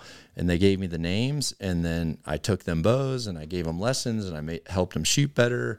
And I would give them like nuggets on like how to work on their gear and stuff like that. And next thing you know, I'm like converting people over. Well, through this process of like 5 years, it comes to Canada. And this is how Nock On begins.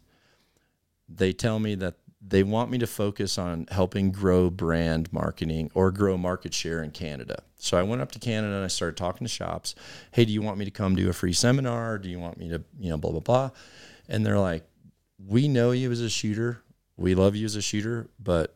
And Wild TV had just started in Canada, which was the first hunting television to begin up there. They could maybe get DVDs or VHS tapes back then, but like they were watching like Monster Bucks 2 and 3 and 4. So once Wild TV, the network, started, well, now they have like, they've got like celebrities, right? All these hardcore bow hunters can now can now watch these shows. So he said, man, we can fill the store right now with any TV personality that's on Wild TV. Like, if it's a Michael Waddell or Ralph and Vicky, like we will fill the store. But if you're not on Wild TV, it's not going to work. Well, prior to this, I had some like DVDs, hunting DVDs. It was D&D bow hunting. It was myself and Zach Kurtzall's best friend at the time, the other engineer at Hoyt, Darren Cooper. We had this DVD that we did together, which was, kind of had the feel of Nock On's TV as people know it. It was different at the time, but we sold DVDs out of our car, and that's what we did, right? Okay. So all these little things that I started were with Zach, who's now president at Hoyt, so like he was there from the beginning of all this stuff. Well, I was given the direction to grow the sales in Canada. The owner and the VP of Wild TV, his name was Helgi. He had bought one of my DVDs that I was selling out of my car at Hunt Fest in Alberta one time. And he called me and he's like, dude, why don't you put this on TV? These hunts are so cool, edited this way. And I just said, I can't afford it. So then I ended up calling Helgi and I'm like, hey, I need to become a hunting personality on Wild TV because I want to start doing some seminars and stuff up there. And I said, what do you think about me taking my hunts and building the television show? And he's like, dude, if you will do that and like, give some of your tips like you're giving, because we had tips sections in these DVDs, which they weren't allowing on the network because they didn't want you to waste more than X amount of minutes where it wasn't like B-roll or hunting footage. Like there's all these parameters to being on network. So he just told me, dude, we'll give you the air. They gave me 5 days of airtime if I would actually do he's like, I want to see John Dudley hunting shows. Yeah. And so Wild TV gave me it. Nice. And so with that, we had to come up with a name. And I wanted the nucleus was that I do archery every day, all day, and I want to teach it. So like Archery 365, always Nocked. Like there was all these names, and throughout the process, all of a sudden the name, like, there was a lot that were taken and we couldn't have, but then Nock On, like we were just kicking around names, and then all of a sudden Nock On comes up, and I go, no, Nock On, dude. Like, cause I was already visualizing my sign off. I'm just like, Nock On, dude. And so Hoyt offered their artist, Mitch, to help us work on a logo. And so Mitch was like, can you tell me your personality? Can you describe this stuff? And I ended up saying, some people describe me as like an archer mixed with like a surfer, like, cause I'm kind of chill, I'm kind of like the dude, I guess. And he goes, well, I need to know your personality so I can make a logo that like captures you. Well, I'd actually hosted some Danish archers on an antelope hunt like 2 weeks prior to that, and they were Hoyt dealers, and they had got their first antelope, and I was behind the thing with them, and I was like, like that. And so, dude, he did so it. he drew the Nock with that based on that picture That's of me cool. celebrating behind, a fresh kill. And as soon as we and honestly, he submitted a page of logos, but when we saw that one, it was just like, duh, that's it. Right. That's like that is us. Like I'm always knocked on, whether I'm designing, whether I'm doing a marketing strategy, whether I'm getting ready for a hunt, whether you're calling me and saying, "Hey, Dud, CBS is going to be out here." And you narrow to shoot through their GoPro. Yeah, right here. yeah, exactly. Yeah.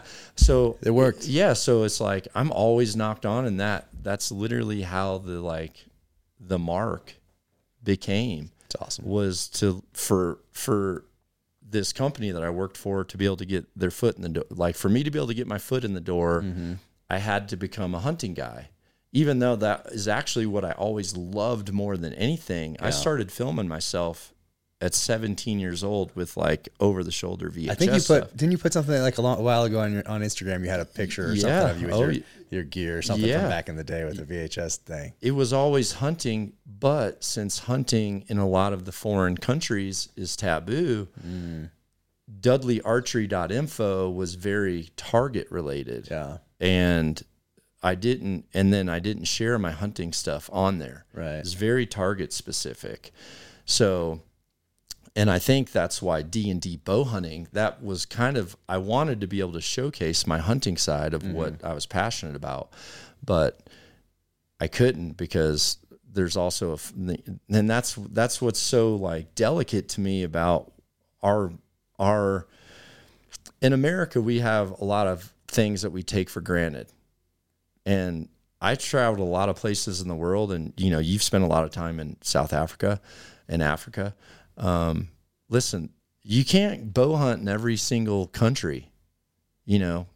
France, Spain, Africa, Australia, Canada, like Scandinavia.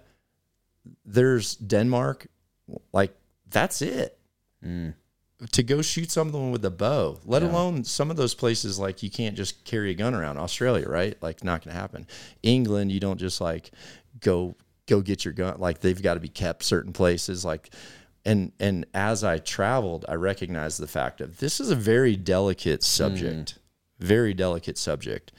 And I think it's important. I wish here as an American community, we recognize the fact that we have got to be united. There should not be divides of public land, private land, DIY guy. I go with an outfitter.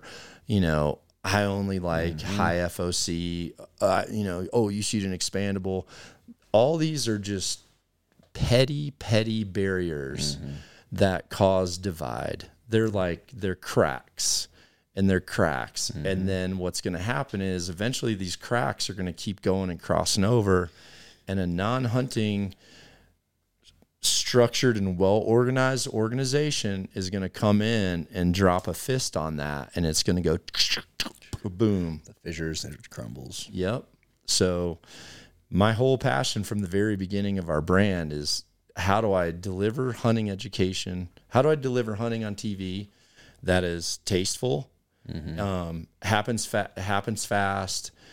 Honestly, like even on some of my longer shots, I've edited those to where they look shorter because I don't want to promote like non-ethical shots. Obviously, thank goodness Traeger came into the hunting community, and because everything in the hunting community taught us how to kill. Nothing taught us how to cook. I was going to ask you about that, where the cooking came in. Had a Traeger right outside. If you saw it when we walked in, right out there. Listen, Traeger changed the hunting community. When Traeger came in, and they actually came to me because of a mutual friend that worked with me when I was at Under Armour. That mutual friend came to me and kind of wanted to they actually offered to give me a grill, but I'm like, no, I want to pay for it. I want to pay for it.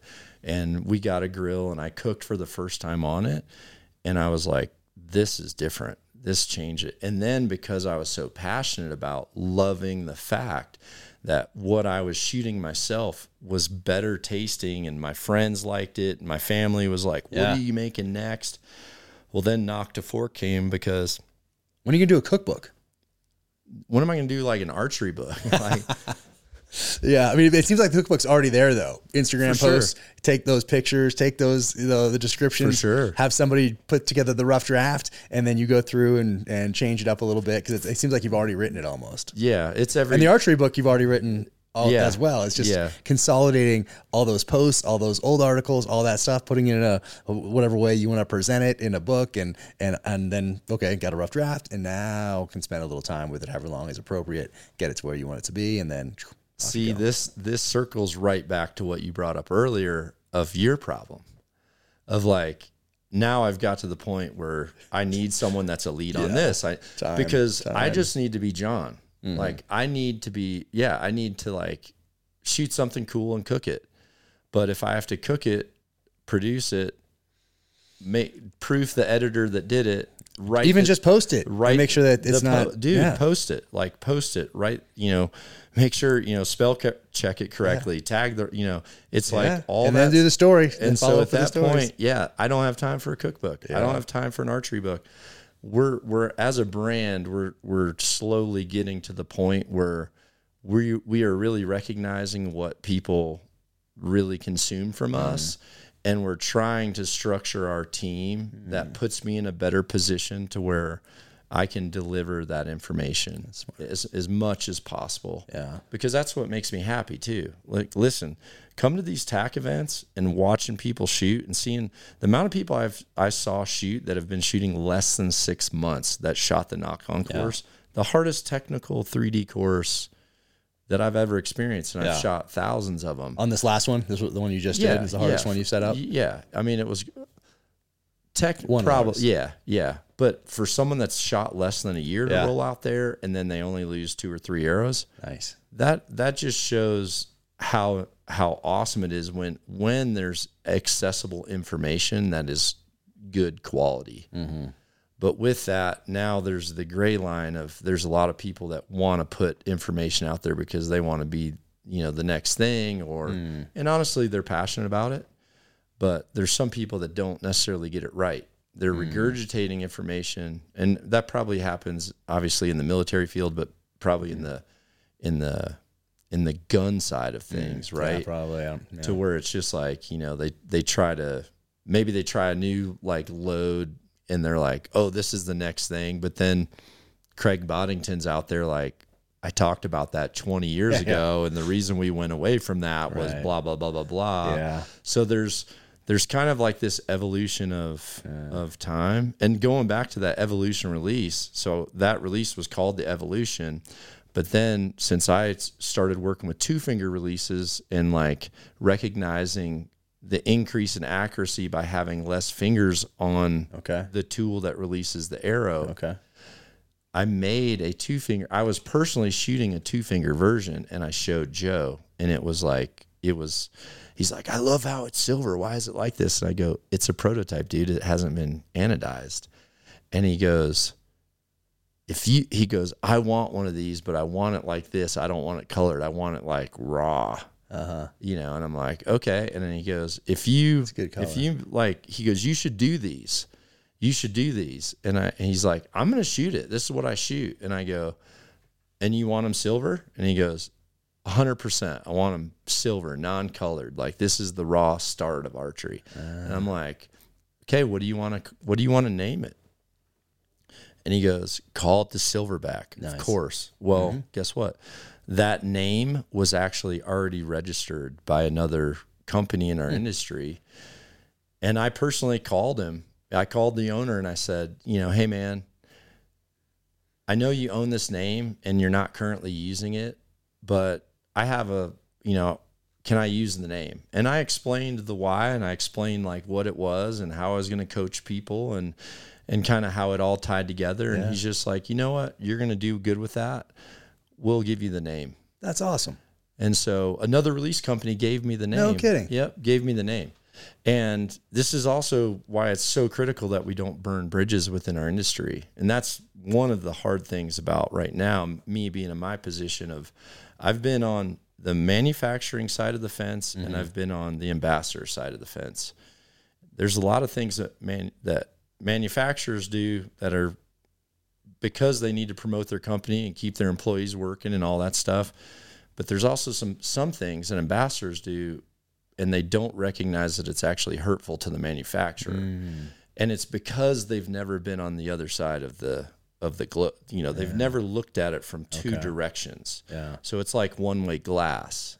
You know, they're like, okay, they can promote me because I want to be this, when the reality is, no, they're promoting you to promote them. So you actually need to go to the other side of that and say, how do I promote them so much in a positive way that they promote me more, instead of just like, you need to promote me more. So, you know, I've seen it from both ways.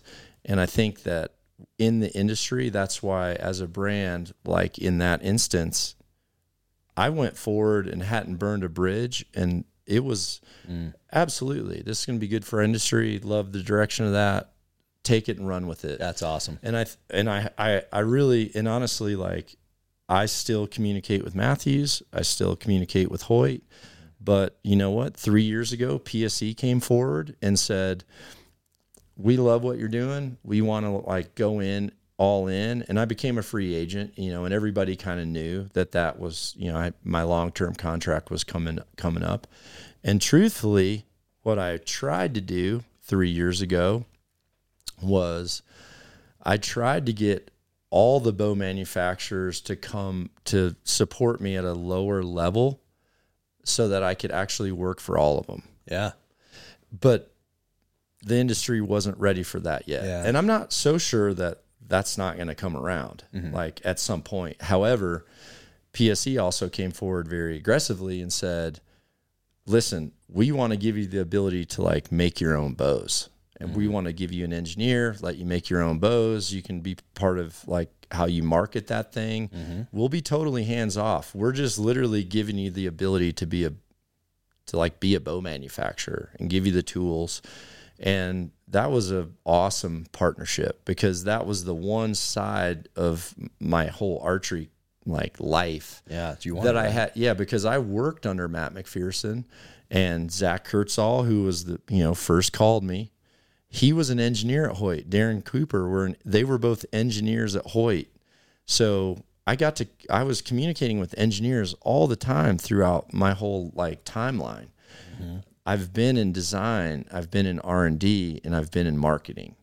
So, but I'd never done it for myself. I didn't want to just put my name on a bow that was like the model. Exists, You know, I didn't want to just make a John Dudley signature bow. Right. Like I actually wanted, like, hey, like I want to make what I want to shoot, and which is, so that Nock to it right there. Right here. Okay, so that Nock to it is actually based on a release called a Wise Choice, which me and Jerry worked on together, which was taking one of his most popular releases at the time, a Just Cuz, that did not have an auto closing jaw.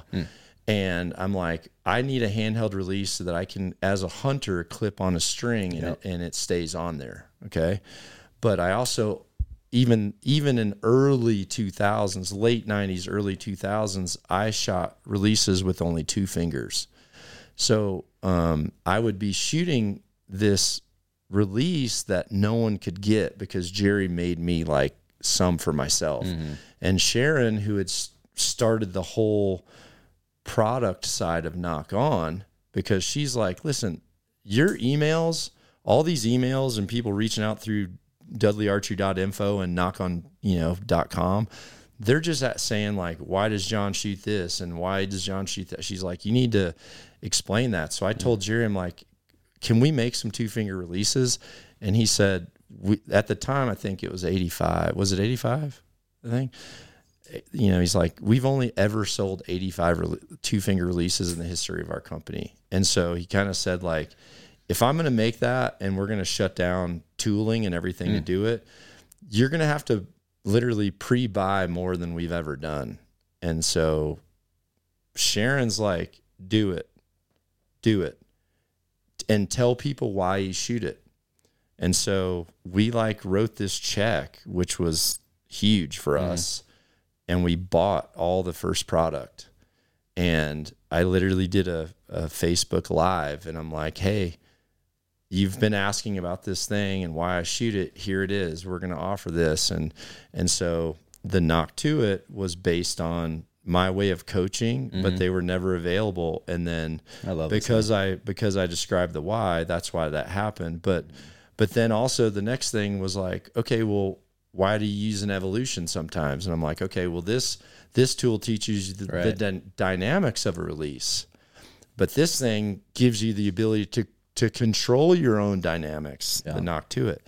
Right. So, and then the wrist strap shooters were like, we want to cure target panic, but with our index finger. And so, we ended up coming out with a back strap, which is a wrist strap version of a silverback. I saw that. It was like a year ago. Is that when? Yeah, it was like a year and a half ago. And so, what I tell people is this, when they're like trying to figure out, like you're trying to figure out which release would I really use, I tell people, the reason why some people that shoot an index finger release and struggle with target panic and anticipation, when they switch over to a handheld release, the reason why all of a sudden it's a reset mentally, or if you go from like, if you have like thumb anticipation, you go to a silverback where the thumb is only a safety and you have to let off and pull through. What I tell people is, each of your fingers are like kids. They're all from the same family, but this thing you come out of the womb and you're picking book. This thing's pick it, flick it, poke it, pry it out. Like this thing is a flicker and a hitter. That's what your index finger is. Your thumb has always been taught to hold on, to stabilize, to control, to be patient. So your thumb can like address a trigger and also have the patience. Your thumb has patience. Your index finger, I like that. You know what I mean? So, so by changing to a different finger, some people can completely reset a poor habit because now it's like you've brought in a whole new coach or a whole new personality. Yeah. So a lot of our products are like that. And, Sharon started Nock On literally in our garage with a rack, and people would write in and say, John's given all these free articles and he came and coached and he came and did this seminar, and how do we support him? Was there anything? Was this the first product then? No, the first product was like 3 shirts and a hat. Okay. Yep. And then that probably was the first like actual tool. Yeah. Am I right? But there were hats and t-shirts. That was the first tool. Yeah. And then it just kept going by category, and then eventually, here comes PSE, right there, giving me the ability to bring out bows, which the first bow, I just wanted a bulletproof aluminum design that just shot really well. I made the brace height super forgiving to where when people shot it, it was smooth, it was quiet, and they were actually accurate because the arrow wasn't like on the string very long. So it was just a very forgiving bow the way it was put together. Well, then for the next project, immediately what I wanted to do was I really wanted to offer a bow that had an unbelievable like bang for the buck. Yeah. So going from a high-end aluminum model, the next thing I did was go right to the to the, this can get people into archery. Yeah. The first bow, the NTN, was named after the nation. So our community was so supportive, and I always felt weird calling them fans. And I kind of told Sharon, I feel weird saying fan, just fan seems weird, or follower seems weird, because that's not what I think when they come up to me. Yeah. And she goes, no, they're our community. We're like a nation. It's a Nock On Nation. And that's how the Nock On Nation flag started, with the Nocks, Hashtag Nock On Nation. Yeah. So then it became a community. So that first bow, the NTN, is just an abbreviation for nation. Nice. And then the next one, the Embark, was based on, I just want people to embark on the archery path.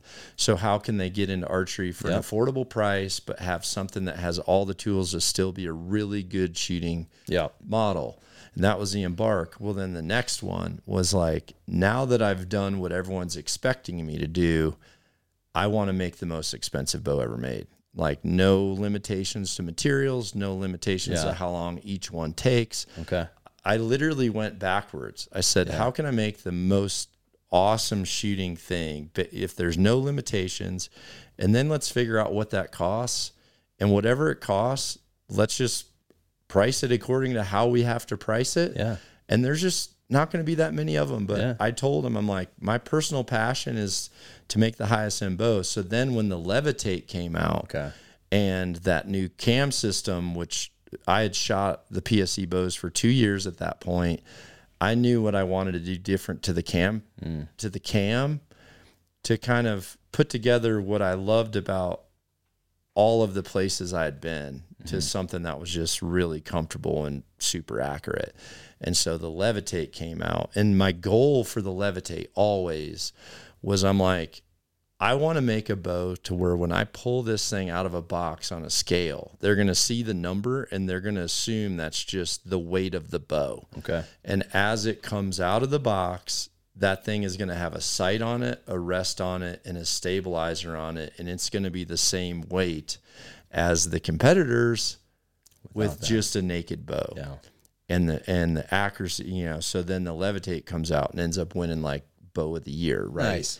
Yeah. So then, you know, for me, I feel like that whole like creative hunger that I had, I feel like PSE is the people that gave me the ability to like quench that hunger of like actually being able to just bring a bow forward the way that I did with that release, or, you know, some of the other products that we work on. So awesome. You know, Pete Shepley came to my book signing in Phoenix. I saw that. Time. Front row. It was awesome. I got up there in the front. I looked down. There he was right there.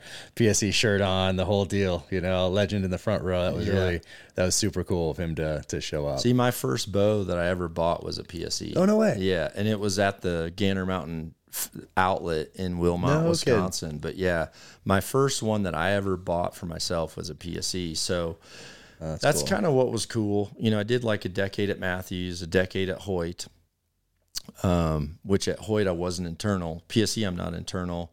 But I'm like, for me, I feel like I'm coming full circle. Like, I don't feel like I'm jumping brands because each brand has been there. And the same was true with Under Armour. You know, Under Armour was a very important place for me to like to be, honestly, during the time, because they looked at the hunting community in a different light. Like, Kip loved my athleticism. He loved that I worked out, and he loved that I taught.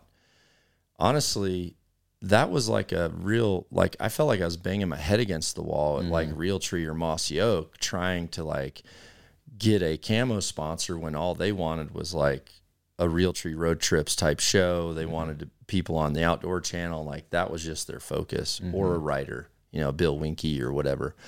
So, you know, it was not, at the time, Under Armour gave me a really awesome, like, stress-free ability to just do what I was doing. And they were kind of, honestly, I don't even know if they really like paid attention, because I wasn't like, you know, I was just kind of doing something different. Yeah. And then honestly, when I met Jonathan Hart and Barklow, you know, through you and Andy, because you were like a key part of talking with Jonathan Hart about like your experience with me, because Jonathan hadn't experienced with me, and then Andy introduced me to Barklow, and then Barklow's like, I'm already consuming his content, dude.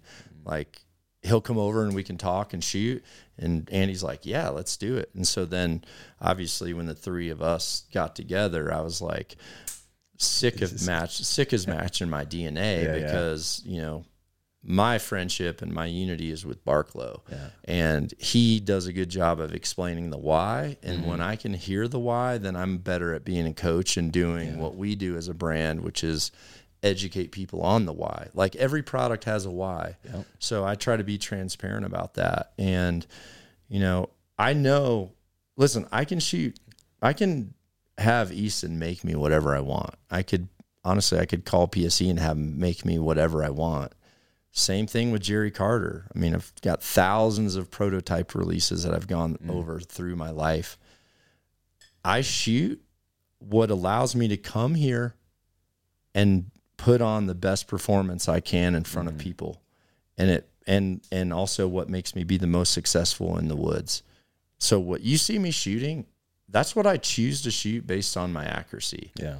You know, I don't settle for products, and I certainly don't ignore like new fads and things like that. It's just, there's probably a good chance I've already gone through that testing route with honestly, some of the legends of our industry. Like, do you think I haven't seen vein testing and helical testing and FOC testing when I've been with Easton for 25 years?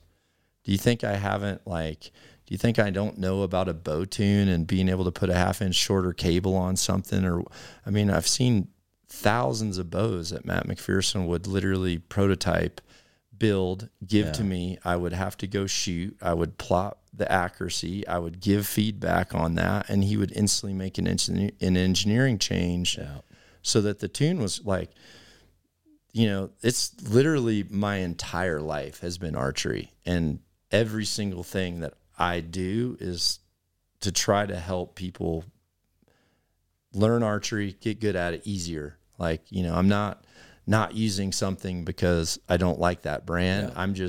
I'm sticking to what I know makes me the most accurate on paper, because that's really that's the litmus test of where I'm at as a person.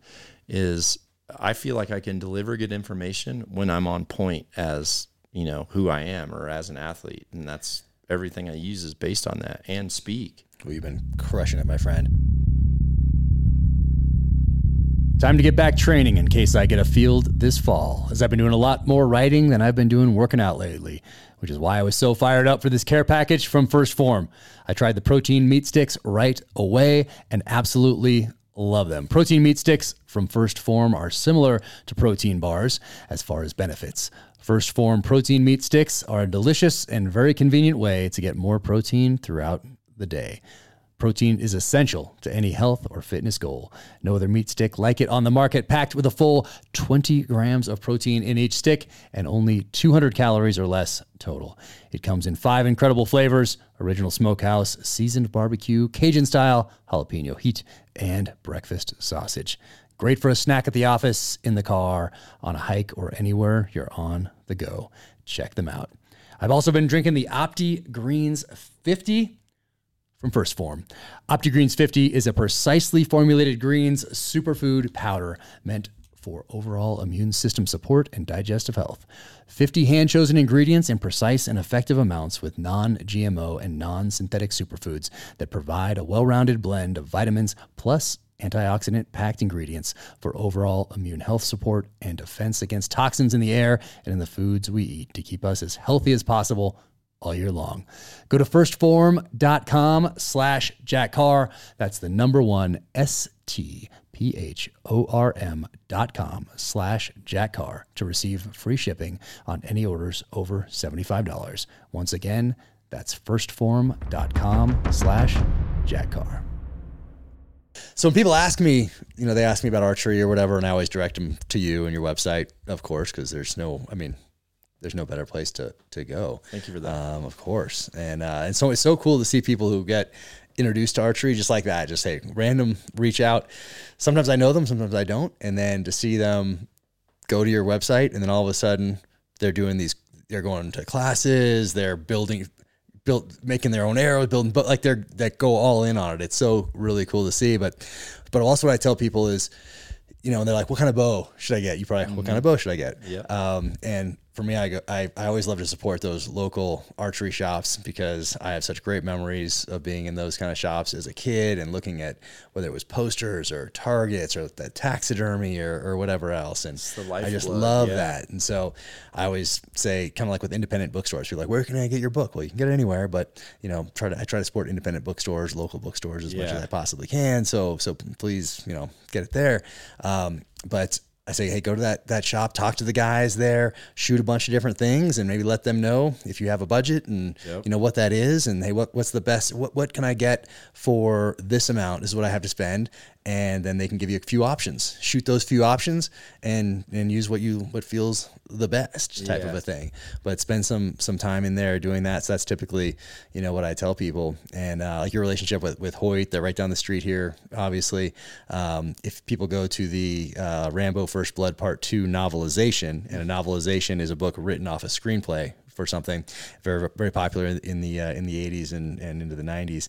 But in the beginning there, David Morrell, who created Rambo with First Blood back in 1972, has a little paragraph or two, and he talks about the knife, like Jimmy Lyle knife, and then he talks about Hoyt for the bow. For the Hoyt Rambo. And it's so cool. Yeah, he does it in, and I think in the novelization of Rambo 3, it's in the front there as well. So, so I was very, tuned into Hoyt early on because of that. I'm like, oh my gosh, Rambo shooting this thing, amazing. But primarily shot bears, and I think most archery, all their high end bows are also good now. It's amazing. Yeah, it's so cool. Yeah, there's several brands, that are. I think what's happened is a lot of the companies have had really good innovations and patents, and as they go forward, they have to license. They license that, and they might want some technology that another company, like over the last two decades. Yeah. Each company has came out with like one or two little nuggets that now every bow has. Okay. And so there's a lot of patent swapping because like this company who owns a patent on this type of take up on a cam, they need to have this type of limb pocket. So like how does that, do they license it then? What does that mean? Yeah, I mean, the best case scenario is that you've got something they want to where you just like make an even swap. Like, hey, we're going to redo that, a split limb, that'd be one, like let's say everyone all of a sudden decided they needed a bridge in the back of the riser. Like Hoyt's going to be like, okay, well that tech riser, but obviously a lot of them are like exchanging certain patents now. And I think the other thing too is a lot of the engineers are now understanding the whys of the original innovators of archery. And so there's like engineers coming in that have degrees in like, how to make efficiency of a wheel and stuff like that. So there's been a lot of things that have come forward and now we're actually almost at the point of terminal velocity. Like our efficiency is theoretically and mathematically, the efficiency of cam systems as we have now, they're almost like plateaued. The only way we can get more out of them, it's all give or take. It's like, okay, if you want more speed, you can have it, but you need to have more power stroke on the string. So this model will have less brace height, or it's always give or take. Okay. One company might come out with a new bow and they say it's 4 feet per second faster. However, their string now has two less strands in it, and they haven't told you that. So they're literally gaining speed by taking weight. It's like give or take. They're literally like figuring out a way to like market it. I know in the gun industry it's like that too. There's just small little nuances. Like speed is physics, right? So and a system that's launching a projectile also physics. So there comes a point where it's like, we can only throw this thing. Like this catapult can only throw this rock that far unless the catapult now has a lever arm that's 4 times longer, or it's more powerful, the spring to cock the thing, or the thing that like throws the rock out of the bucket is less weight so that you can actually, throw it, so it's give or take a lot of that now. But there's a lot of brands that are basing what they're doing on things that people like in the market, and they're doing their best to not overstep each other's technologies and marketing campaigns.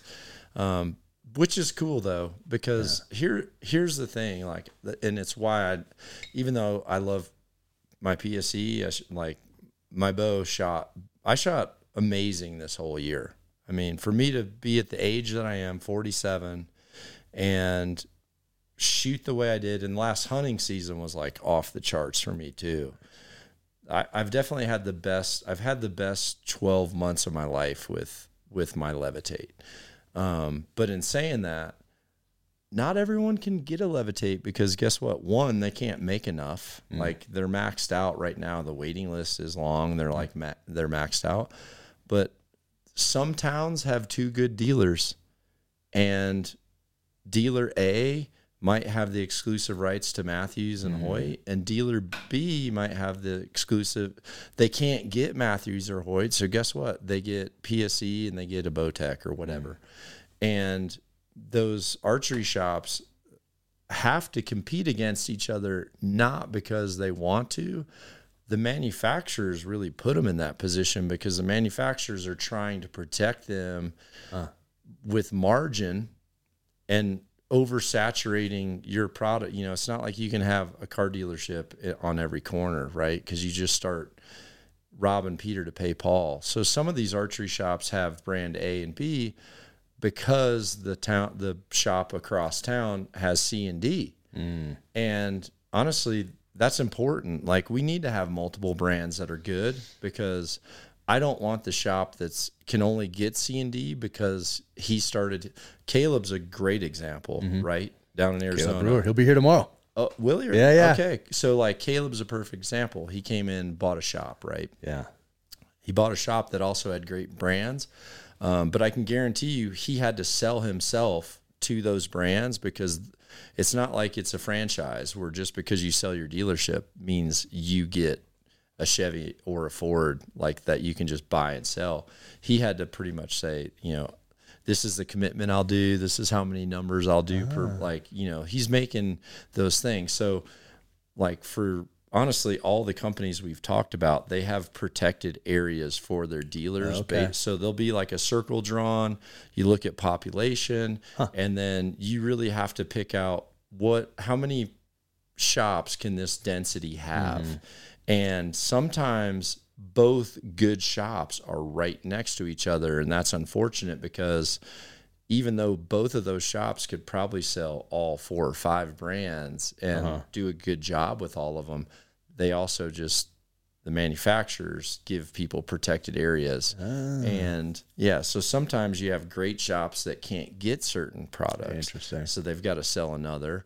But, you know, again, it's forced the industry to have good products overall. You know, there's a lot of good bows. Yeah. But there's like, with that price tag, there's also bows that don't cut any corners, whether it's on the craftsmanship, whether it's on the material, whether it's on the process. You kind of get what you pay for. Yeah. And they're on the high end of archery. Like, a good shooter could shoot all of them. I mean, a good shooter, they all have their feel for sure. Yeah. I mean, I'm sure with you shooting guns, you know that, you know, like, you know, and I don't, like, you could tell the difference between all these. Like, we have here, I think we have bows from most of the manufacturers around there's here. Quite a few in here. Just in here, there's so you saw the ones on the mantle I feel inside. Like there's more in here than there is in my area, man. I'm like better at, like, if I'm not using it, putting it in someone's hands at will. Yeah. Thing. I like to have options. Yeah. And my idea, a lot of this was also, I wanted to help out Caleb as he was starting his shop. So I'm like, hey, I want to be your first bow. I want to help you, you know. Yeah. I just called him right away. And so that was one of those. And then, of course, something else happens and I want another one and whatever. But I also wanted to have them strategically placed around the house. So you saw the 3D target, so I can go downstairs and not have to be like, oh, I got to run up to my office to grab the bow. I just want to be able to snag one, walk outside and launch some arrows and come back in and keep doing whatever I'm doing. So they're strategically placed around here as well for that reason. But they're all great. But obviously, I'm not near, never be near the level that you are. Well, you'll be able to really tell the differences between all these things and be able to tell. Like, I just know there's some differences, but I couldn't tell you. I can't articulate what they are. And these are all really nice bows, and they all feel great to me. Really good archers they're kind of a human form of what's called an instron machine. An instron pulls the bow, and it's literally plotting every single poundage change per draw length, and that's what builds a draw curve. And so, like, when I pull a cam back, you know, the way that poundage stacks and plateaus and drops off, and then, you know, that's called the power curve. I can, like, feel that. You know, a lot of times I can pull it back and be like, oh, that's for sure a Matthews, and that feels like a Hoyt. And nice. And honestly, like, for me, the cam system I've shot better than anything ever is my PSE cam system. Nice. And there are 3 of them right now. Those 3 you talked about, those are the 3. I have 4. I came out with the Unite, which is like an upgraded version of the NTN. Okay. The Unite is kind of a high end aluminum model that came out this year with PSE. So you have 4. with them right now that you've worked on. That's awesome. Yeah. Is that one a year or is it less? It's more than that. It's been, yeah. I feel like you writing books. Like I honestly kind of thought it'd be fun to do a bow. And then I was passionate about the price point bow for the people with the Embark. But yeah, we've done 4 bows with PSE in 3.5 years, which probably pretty good. I'd say so. Since I'm not like technically a bow engineer. It's just, that's all I've done my whole life. Yeah. What's going forward? What are you doing? Is there another bow on the horizon you want to do? Or do you think that, hey, those 4 options cover a lot of archers, or what do you There were some other options, but I think, I don't know. It really comes down to what our company's plan is moving forward. And it comes down to time, you know, with a bow design and a bow launch comes down to time. And I'm shooting my levitate so good that I kind of don't want to change too. Yeah. Is it the white one? Is that one of one? Yeah, I have the 2 that like have been awesome was this white one that they built me. And is that a one of one, or is that an option for people? Well, I kind of keep telling people to just send a message into PSE and ask them for it. So I think I've forced them. I've forced the custom shop to offer it now. So people just got to like wait for a custom color time and pay an upcharge, but it is available. Okay. But then I had my one for my whole hunting season where everyone was like, what camo is that on there? Well, I had a desert sand colored one, but it kind of looked flat, and I kind of wanted it to look a little different, to be honest with you. And I wanted to kind of like, just like with a sniper rifle, I kind of wanted to break up the outline a little bit. So everyone wants to know like where the stenciling on my bow came from. It's, and you probably got one. Do you ever get gifts from Leupold? I have a few. Did you get the Christmas box where it had the little bourbon shot glass? Oh no, the eyepiece shot glass. Okay, it was the eyepiece made into a little shot glass. It had like a little single thing of bullet bourbon, and it had a Christmas ornament that was elk antlers. Oh, as nice. a stencil. So I took that Christmas ornament and I cut out the center of a paper plate and taped it on there, and I used that to like spray paint the black elk antlers on my tan levitate. So nice. Like the custom, when everyone says like what was that custom paint job, it was literally a Christmas tree ornament. From I can see how that would work perfectly, because there was those, gosh, who made it? There was that you could buy it 4 or 5 different really small cans of camo paint, and it had a couple fern. leaves. Like a plastic fern, and like 2 of them or something like that. So you could kind of put them together and change your angles and just over the top. So we use that for a lot of our sniper weapon systems early on in the teams. And now of course you can buy a stock that has all sorts of different, just like we can with the bow, all those different kind of. But you couldn't always do that. There wasn't always all these different camouflage patterns that you could use. But you did the same thing, and I can totally in my mind picture a Christmas ornament and picture fun. You doing that. But because here's the Leupold right here. So I like this one. Which one is this? This is the RX 2800 TBRW. Yeah, so that thing's good for rifle and archery both. Yeah, I like this thing. And they're such an awesome couple years old here. though. They're really good people. Is there another one? This one's a couple years old now. Is there a new? Well, the archery specific one is the full draw. There's a full draw 5. Okay.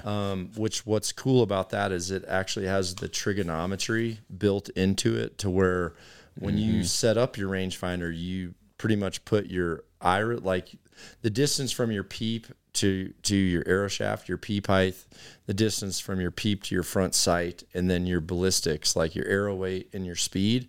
And so then that trigonometry gets put into your rangefinder, to where there's a feature in there that when you range something, if anything in that laser's field would impair the arc of your arrow, it'll flag it, and it'll draw like a line. And it also factors in all the trigonometry for distance, or for elevation, incline, decline, because you have to subtract yardage when you're shooting on angles. So it'll factor in, the degree of angle, the distance, obviously what the percentage of cut is, and then it'll, you can range, and it'll tell you with a bow, shoot it for this. Right. And then the second number that'll pop up is like what that line of sight is, but not, the trig, what you shoot it for type thing. Yep. Nice. I'm gonna order one of those later today. Get one. Full draw 5. Full draw 5. Yeah, I'm it's getting it. legit. It's Nice. legit. I'm getting that for sure. And I also want to ask you out before you go, the workout regimen has changed over the last, year and a half? Yeah. And so what are you doing these days? So 2 Februaries ago, it was actually right before the adaptive shoot down in San Antonio. I was with Clancy. You've met Clancy, right? I was with Clancy, and I kind of told him,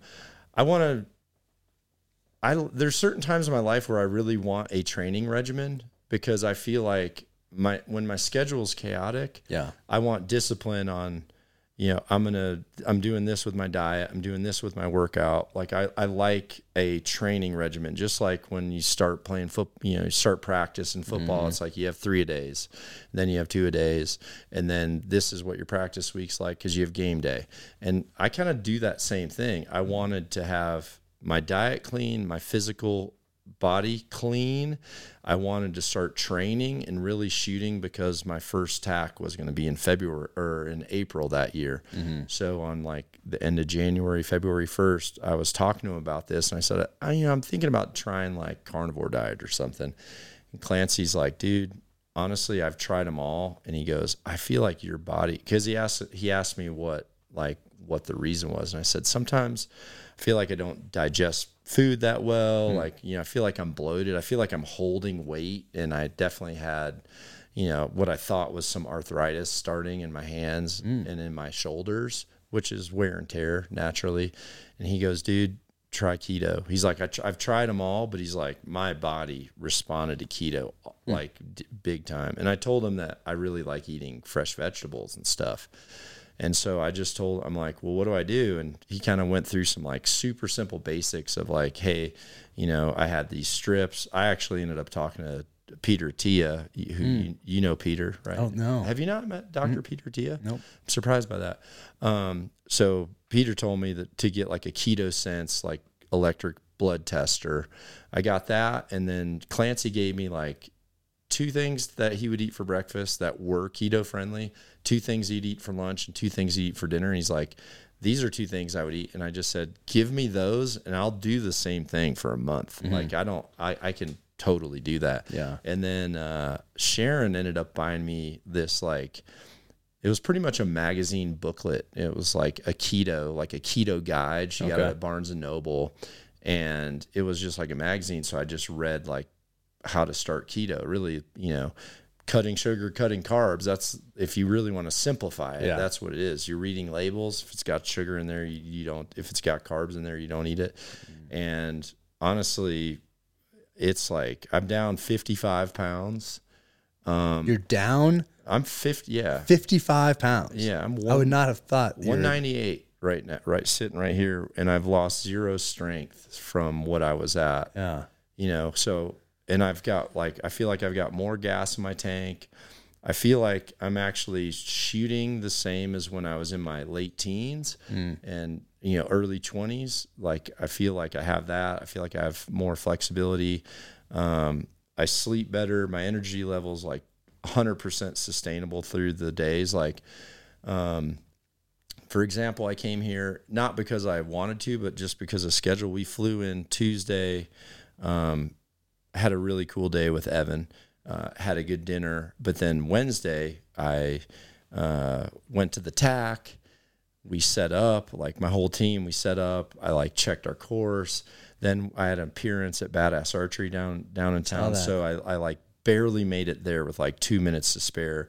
And it was packed. Nice. I mean, there were people everywhere, and it was just a lot of people. I never had time to eat. Then by the time we got back and tax starting the next day, we drove all the way back up to Solitude, got to the B&B. Nothing's open. It's on a Wednesday. Nothing's open. So I couldn't eat. Got up in the morning, went to the course, started at 5:45 a.m., went up with Michael Shea to do some content for Free Range American, got to my target by 8 a.m. And then here comes, 10 hours of people, come through. Then I go down to the booth, get to the booth at 5 o'clock, and then I'm in the booth from 5 o'clock until shutdown. And then before I knew it, we went to dinner, and I had fasted like 47 hours. Oh, didn't man. even bleep. Like didn't even After bleep. that when you're doing that finishing in the booth, after that, do you do, or is it part of the booth where you do the Yeti shoot? Like those, isn't there like a competition, something at the end of the day? No, I stay on the Yeti target for the whole day. And Okay. See, what I do is I shoot with every single person that signs up for our range. Some days I can't be there depending on commitments, or if I'm doing something in a different part of the village. But yeah, I'm very interactive. Now there has been times where we've had like contests on Yeah, I think SAS. at the end of the day, it depends on the venue. Some venues can't support a range, so maybe I'm on like a novelty shot or something. But even hunting last year, I mean, if I had beef jerky, baby bells, and like mixed nuts in my backpack, You're good. dude, I was good. And so I've changed. You know, I like Barklow went keto. Did he? So Barklow and I were at the Pope and Young convention. I was a keynote speaker, and Barklow spoke as well. And he was just like, dude, this is, at that point, 14 months. He's like, so you're in. I'm like, I'm totally in. When did he start it? Because I saw him, and I spent a whole day with him at Sitka in Bozeman, end of April, I think. Yeah. So that's right when he started it. Okay. So you know, how much is Barklow? Barklow's down 40, dude. You won't even recognize him. Oh, really? Yeah, you wouldn't even recognize him. I'm going to text him right when we're done here. I was going to send me a pic. He's a lean machine, dude. And he loves it. And he told me, he's like this suits like his whole narrative. Like, honestly, I told him like, hey, dude, a lot of the stuff you teach people to survive, I bet you there's people that can't survive without sugar for 3 days. Like, that's going to be a bigger ailment than like altitude sickness to some people.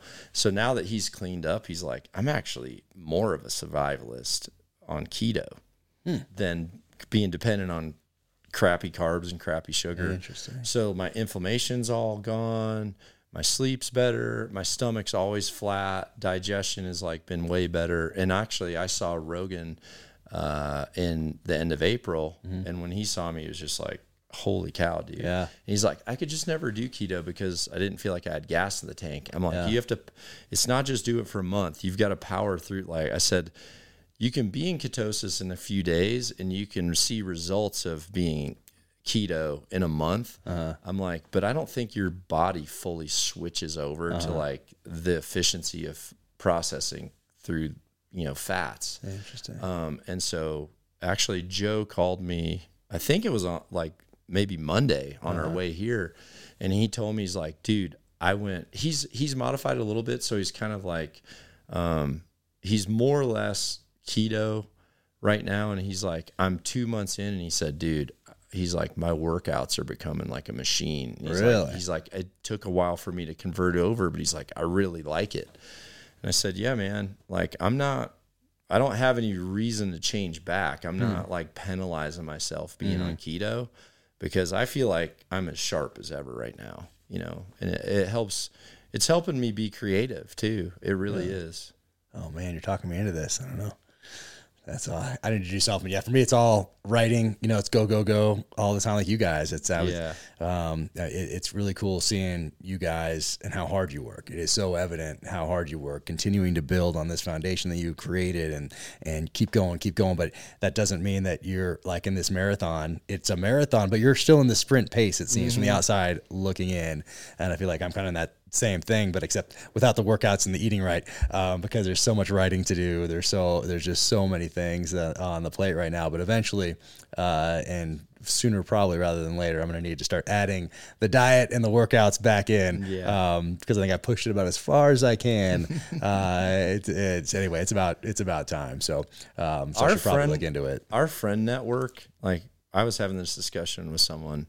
Our friend network, we can't afford to like put a cruise control on because it's like, I look at you, I know you're like, I get a new red box in the mail and I'm like, dang it. He didn't like, he's still freaking going, you know, Reese is like going full throttle. Then I look at Andy, you know, Andy already was going full throttle with cleared hot. Now he's ironclad. You know, that whole change agents. Yeah, change agents is freaking awesome, right? That's a whole new thing. I mean, it's like we see Jocko, we see Evan Hafer.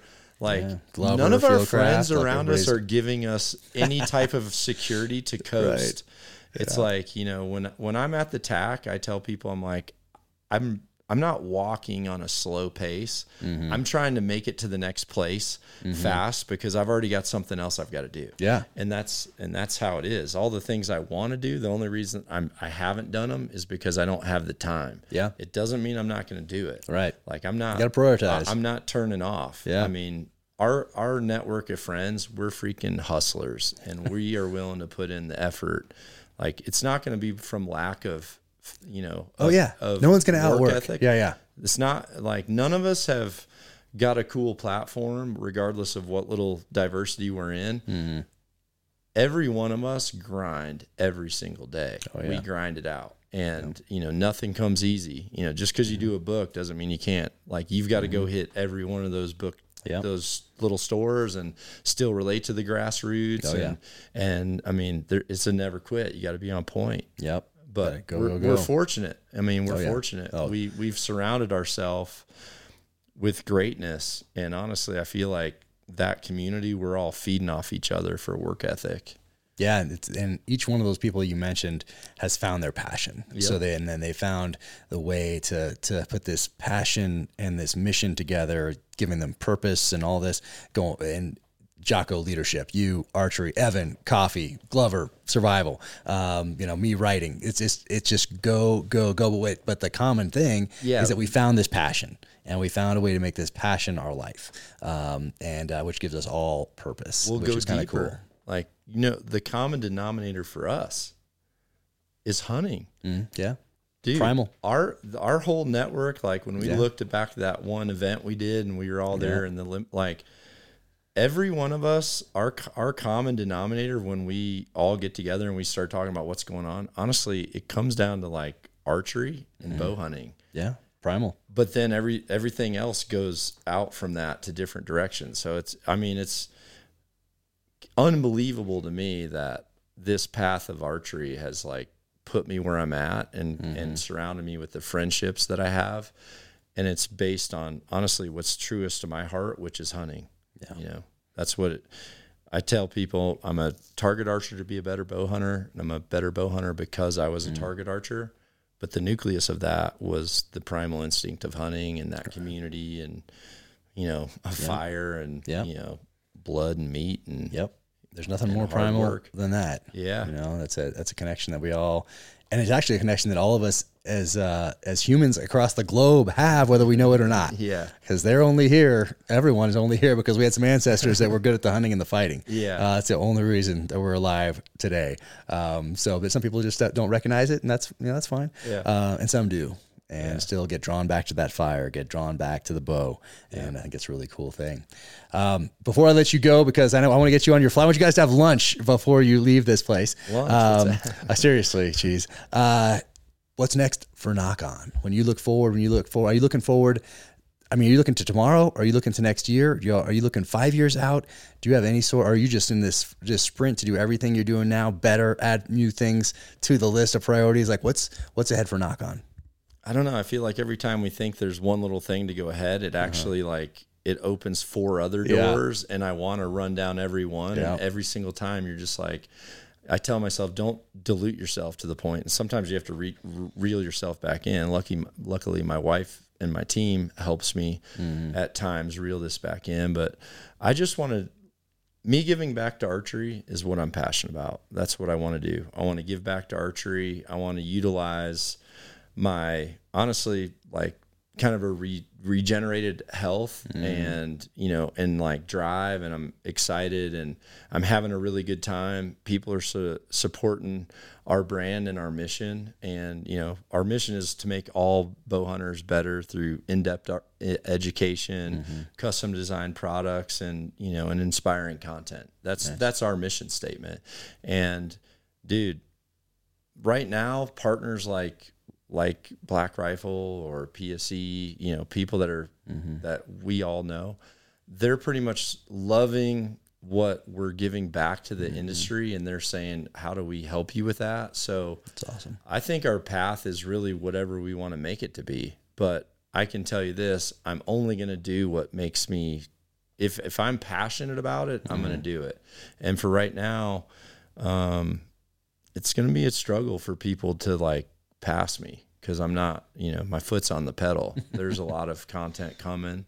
There's more to come, and we're going to do a better job at letting our brand help people. That's kind of the hopes. Awesome. Love it, man. Love it.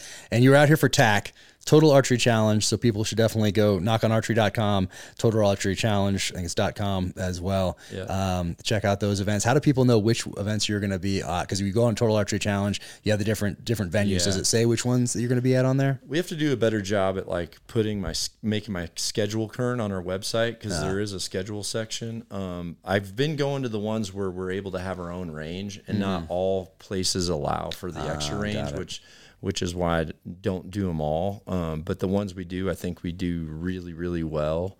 But yeah, for our website, it's knockonarchery.com, and YouTube is Nock on Archery. But for Instagram, it's Nock on TV, which kind of goes back to the start of the brand was, was that TV side, which then gave me the platform to have 25 minutes to educate. And honestly, once at first the network wasn't convinced that me giving education was what people wanted to watch. They actually tried to limit it. And then we ended up leaving network after 6 years to go digital, because I wanted to have no time limits. They were only allowing me 2 minutes and 30 seconds to do any type of equipment education or technique education on TV. Okay. It was like 2 minutes and 30 seconds. Other than that, they wanted like X, Y, and Z. And I knew everyone was watching us for the 2.5 minutes, not the other X, Y, and Z. So when we decided to just say, hey, we're going to go digital, and I'm going to do what I want to do and what I'm passionate about, that's when the floodgates opened, because we proved what people wanted to consume from us. And that's easy for me, because that is my passion, is teaching people, making them better, and giving them the tools they need to get better, and seeing it on paper or on an animal. Yeah. So, but it's been fun watching you, dude. It's been a sprint. Yeah. I love it when that pelican case shows Oh, up. nice. And Awesome. Well, thanks for shooting it this year. It was in the hand of you didn't tell me what it was. You said there's something like, I'm going to do something special with it. And the Yeti was holding it. And tink, that was awesome. Yeah. You shot it. That was so sweet. Very cool, man. Well, thanks for having me out. Man, thank you so much for being here. And hopefully I'll get back to one of TAC at some point in the future, because I absolutely love it, and it's such a great event. But thanks so much for taking the time. Thank you for all you do, not just for archery, for bow hunters, but for veterans as well. I mean, invaluable. Can't thank you enough for all you've done for the veteran community. So thank you so much for everything, brother. All right. Thanks, Jack. All right. Take care. Black Rifle Coffee Company. You can help Black Rifle Coffee raise $1 million to benefit veterans through the boot campaign. All you need to do is grab a can of ready-to-drink coffee online or from your local grocery or convenience store. The Boot Campaign is one of the most renowned veteran-focused nonprofits in the country, working tirelessly to provide life-changing aid and benefits to service members and their families.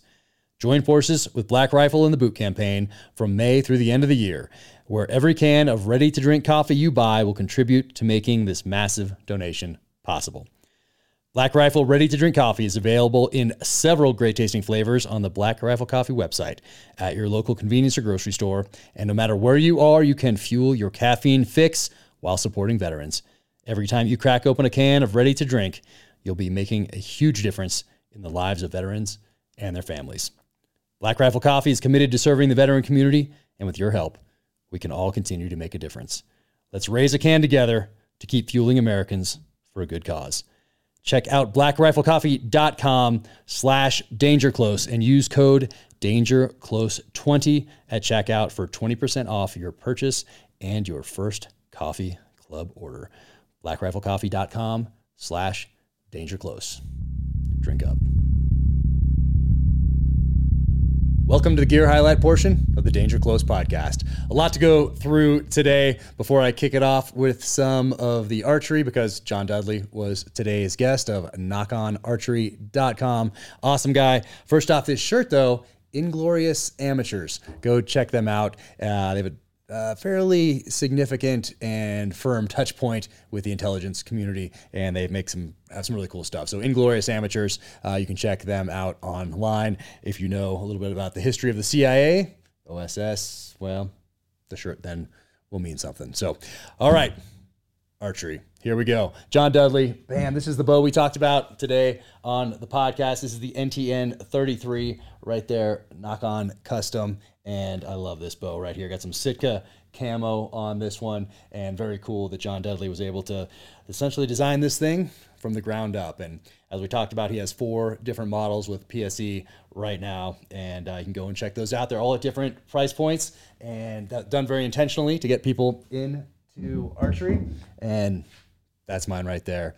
Absolutely love it. You might also recognize it from the opening credits to the terminal list on Amazon Prime Video starring Chris Pratt. So you can check that out there. And these are the arrows that Dudley made for me, and pretty cool. Right there has the trident right there. And yeah, very cool. Nock On. Awesome. Speaking of arrows, the night before, I'd been shooting them quite a bit and doing Total Archery Challenge type courses, and I had destroyed a few arrows. So I think it was a couple days before CBS came out here and did a little shoot with me, a little interview. I wanted to shoot the PSE bow, so Dudley sent me overnighted a bunch of new arrows, and I was out there with Jeff Glore from CBS this morning. You can find that interview. I think I put it on my Instagram, but I think I put it on my YouTube as well.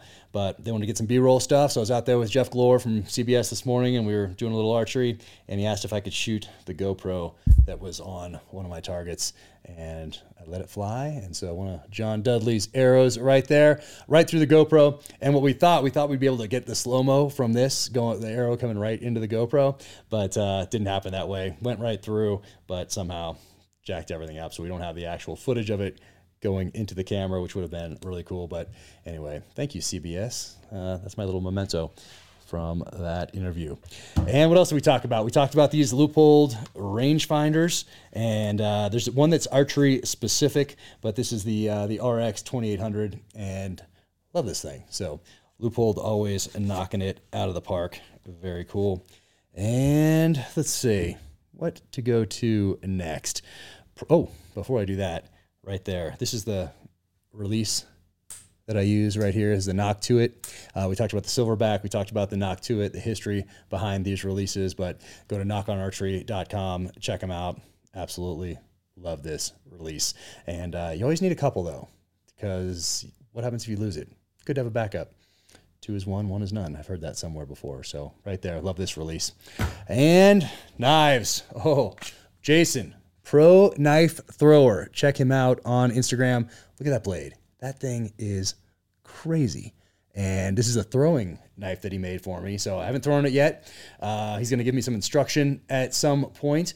But, man, I cannot wait to let this thing fly. It's taking all my self-control not to just try to put it in the wall across the room here. But look at that thing. Awesome. So, Jason, thank you so much. This is sincerely appreciated. Cannot wait to let this thing fly. So, very cool. Yesterday, did a little shoot with 3-Gun Kenzie. So Kenzie Fitzpatrick, you can find her at 3-Gun Kenzie on Instagram. And there's some patches right there that she gave me. We did a little shoot down at the Park City Gun Club for Athlon Outdoors. They do a free gun Friday. We did some filming around that. It was awesome to get to shoot with Kenzie. And you can check out her podcast, which is called Reticle Up. Look at that right there. And be sure to follow her on Instagram as well. Bam, 3-Gun Kenzie. Look at that. Awesome. Thank you for those. And thank you also for this very cool gift, Hunter's Gold HD. I think that's what these glasses are called, but Hunter's Gold glasses. And yeah, these are really cool. So check those out. They have a bunch of different models, and Kenzie gave me these yesterday. Very cool. Tried them out yesterday and they were awesome. So be sure and check them out. Hunter's gold. And also Athlon Outdoors Ballistic Magazine. You can find what we talked about in that filming yesterday at Athlon Outdoors. So be sure and check them out and check out their Free Gun Friday, because possibility of a free gun. And we also shot these. These are the Black Hills Honey Badger 9mm. So shot this yesterday for the first time. And if you're watching this, look at that. So you see that right there? That is aggressive. This is pretty sweet, and they left some pretty cool holes in the targets as well. So anyway, I'm a big fan of Black Hills. If you've read the books, then you know that, or if you shot their 77 grain down range 5.56 back in the day, then you're probably a fan of Black Hills as well. So this is the Honey Badger ammunition from Black Hills, and check them out. I was very impressed yesterday. All right. What else do we have here? Navy water polo. Look at this. Navy water polo from Annapolis. They sent me this water polo camp, and on the back, the only easy day was yesterday. Yep. Navy water polo. Awesome. Thank you guys. Keep crushing it out there. And this, Leslie. So Leslie's Fine Art on Instagram. She saw a picture I took at the back of the house, and she painted it for me. So very cool. She also saw a picture from a trip I did to Russia a couple years back for research into my third novel, Savage Son. And it was a fishing hunting trip for research. And if you read the novel, then you know how that plays in. But she saw one of the pictures that I posted, and she made a really cool painting of one of the photos from that trip. So Leslie, thank you so much. Once again, Leslie's Fine Art on Instagram. Very cool. Thank you for this. And look at this, Allegiance Flag Supply. Definitely check out Allegiance Flag Supply. American flags made where? In the United States of America. Oh yeah, so this is a Jack Carr edition right there. You can find this on my website, officialjackcarr.com. Click on shop in the upper right-hand corner. So very cool. What a great group of people. And yep, creating American jobs made in the USA right there. And these are some high quality American flags. So check them out for sure.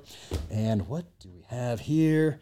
SIG. So this right here is a P320 from the Custom Works shop, but it's also the concierge version of that pistol. So that means you can go to customworks6hour.com and you can go to concierge service for the P320. They also have it for the 365 now, and you can pick out each part of your pistol and create one for you. So this is mine right here, and this thing's pretty sick. So go check that out. Once again, 6hour.com, Custom Works section, and concierge service for P320.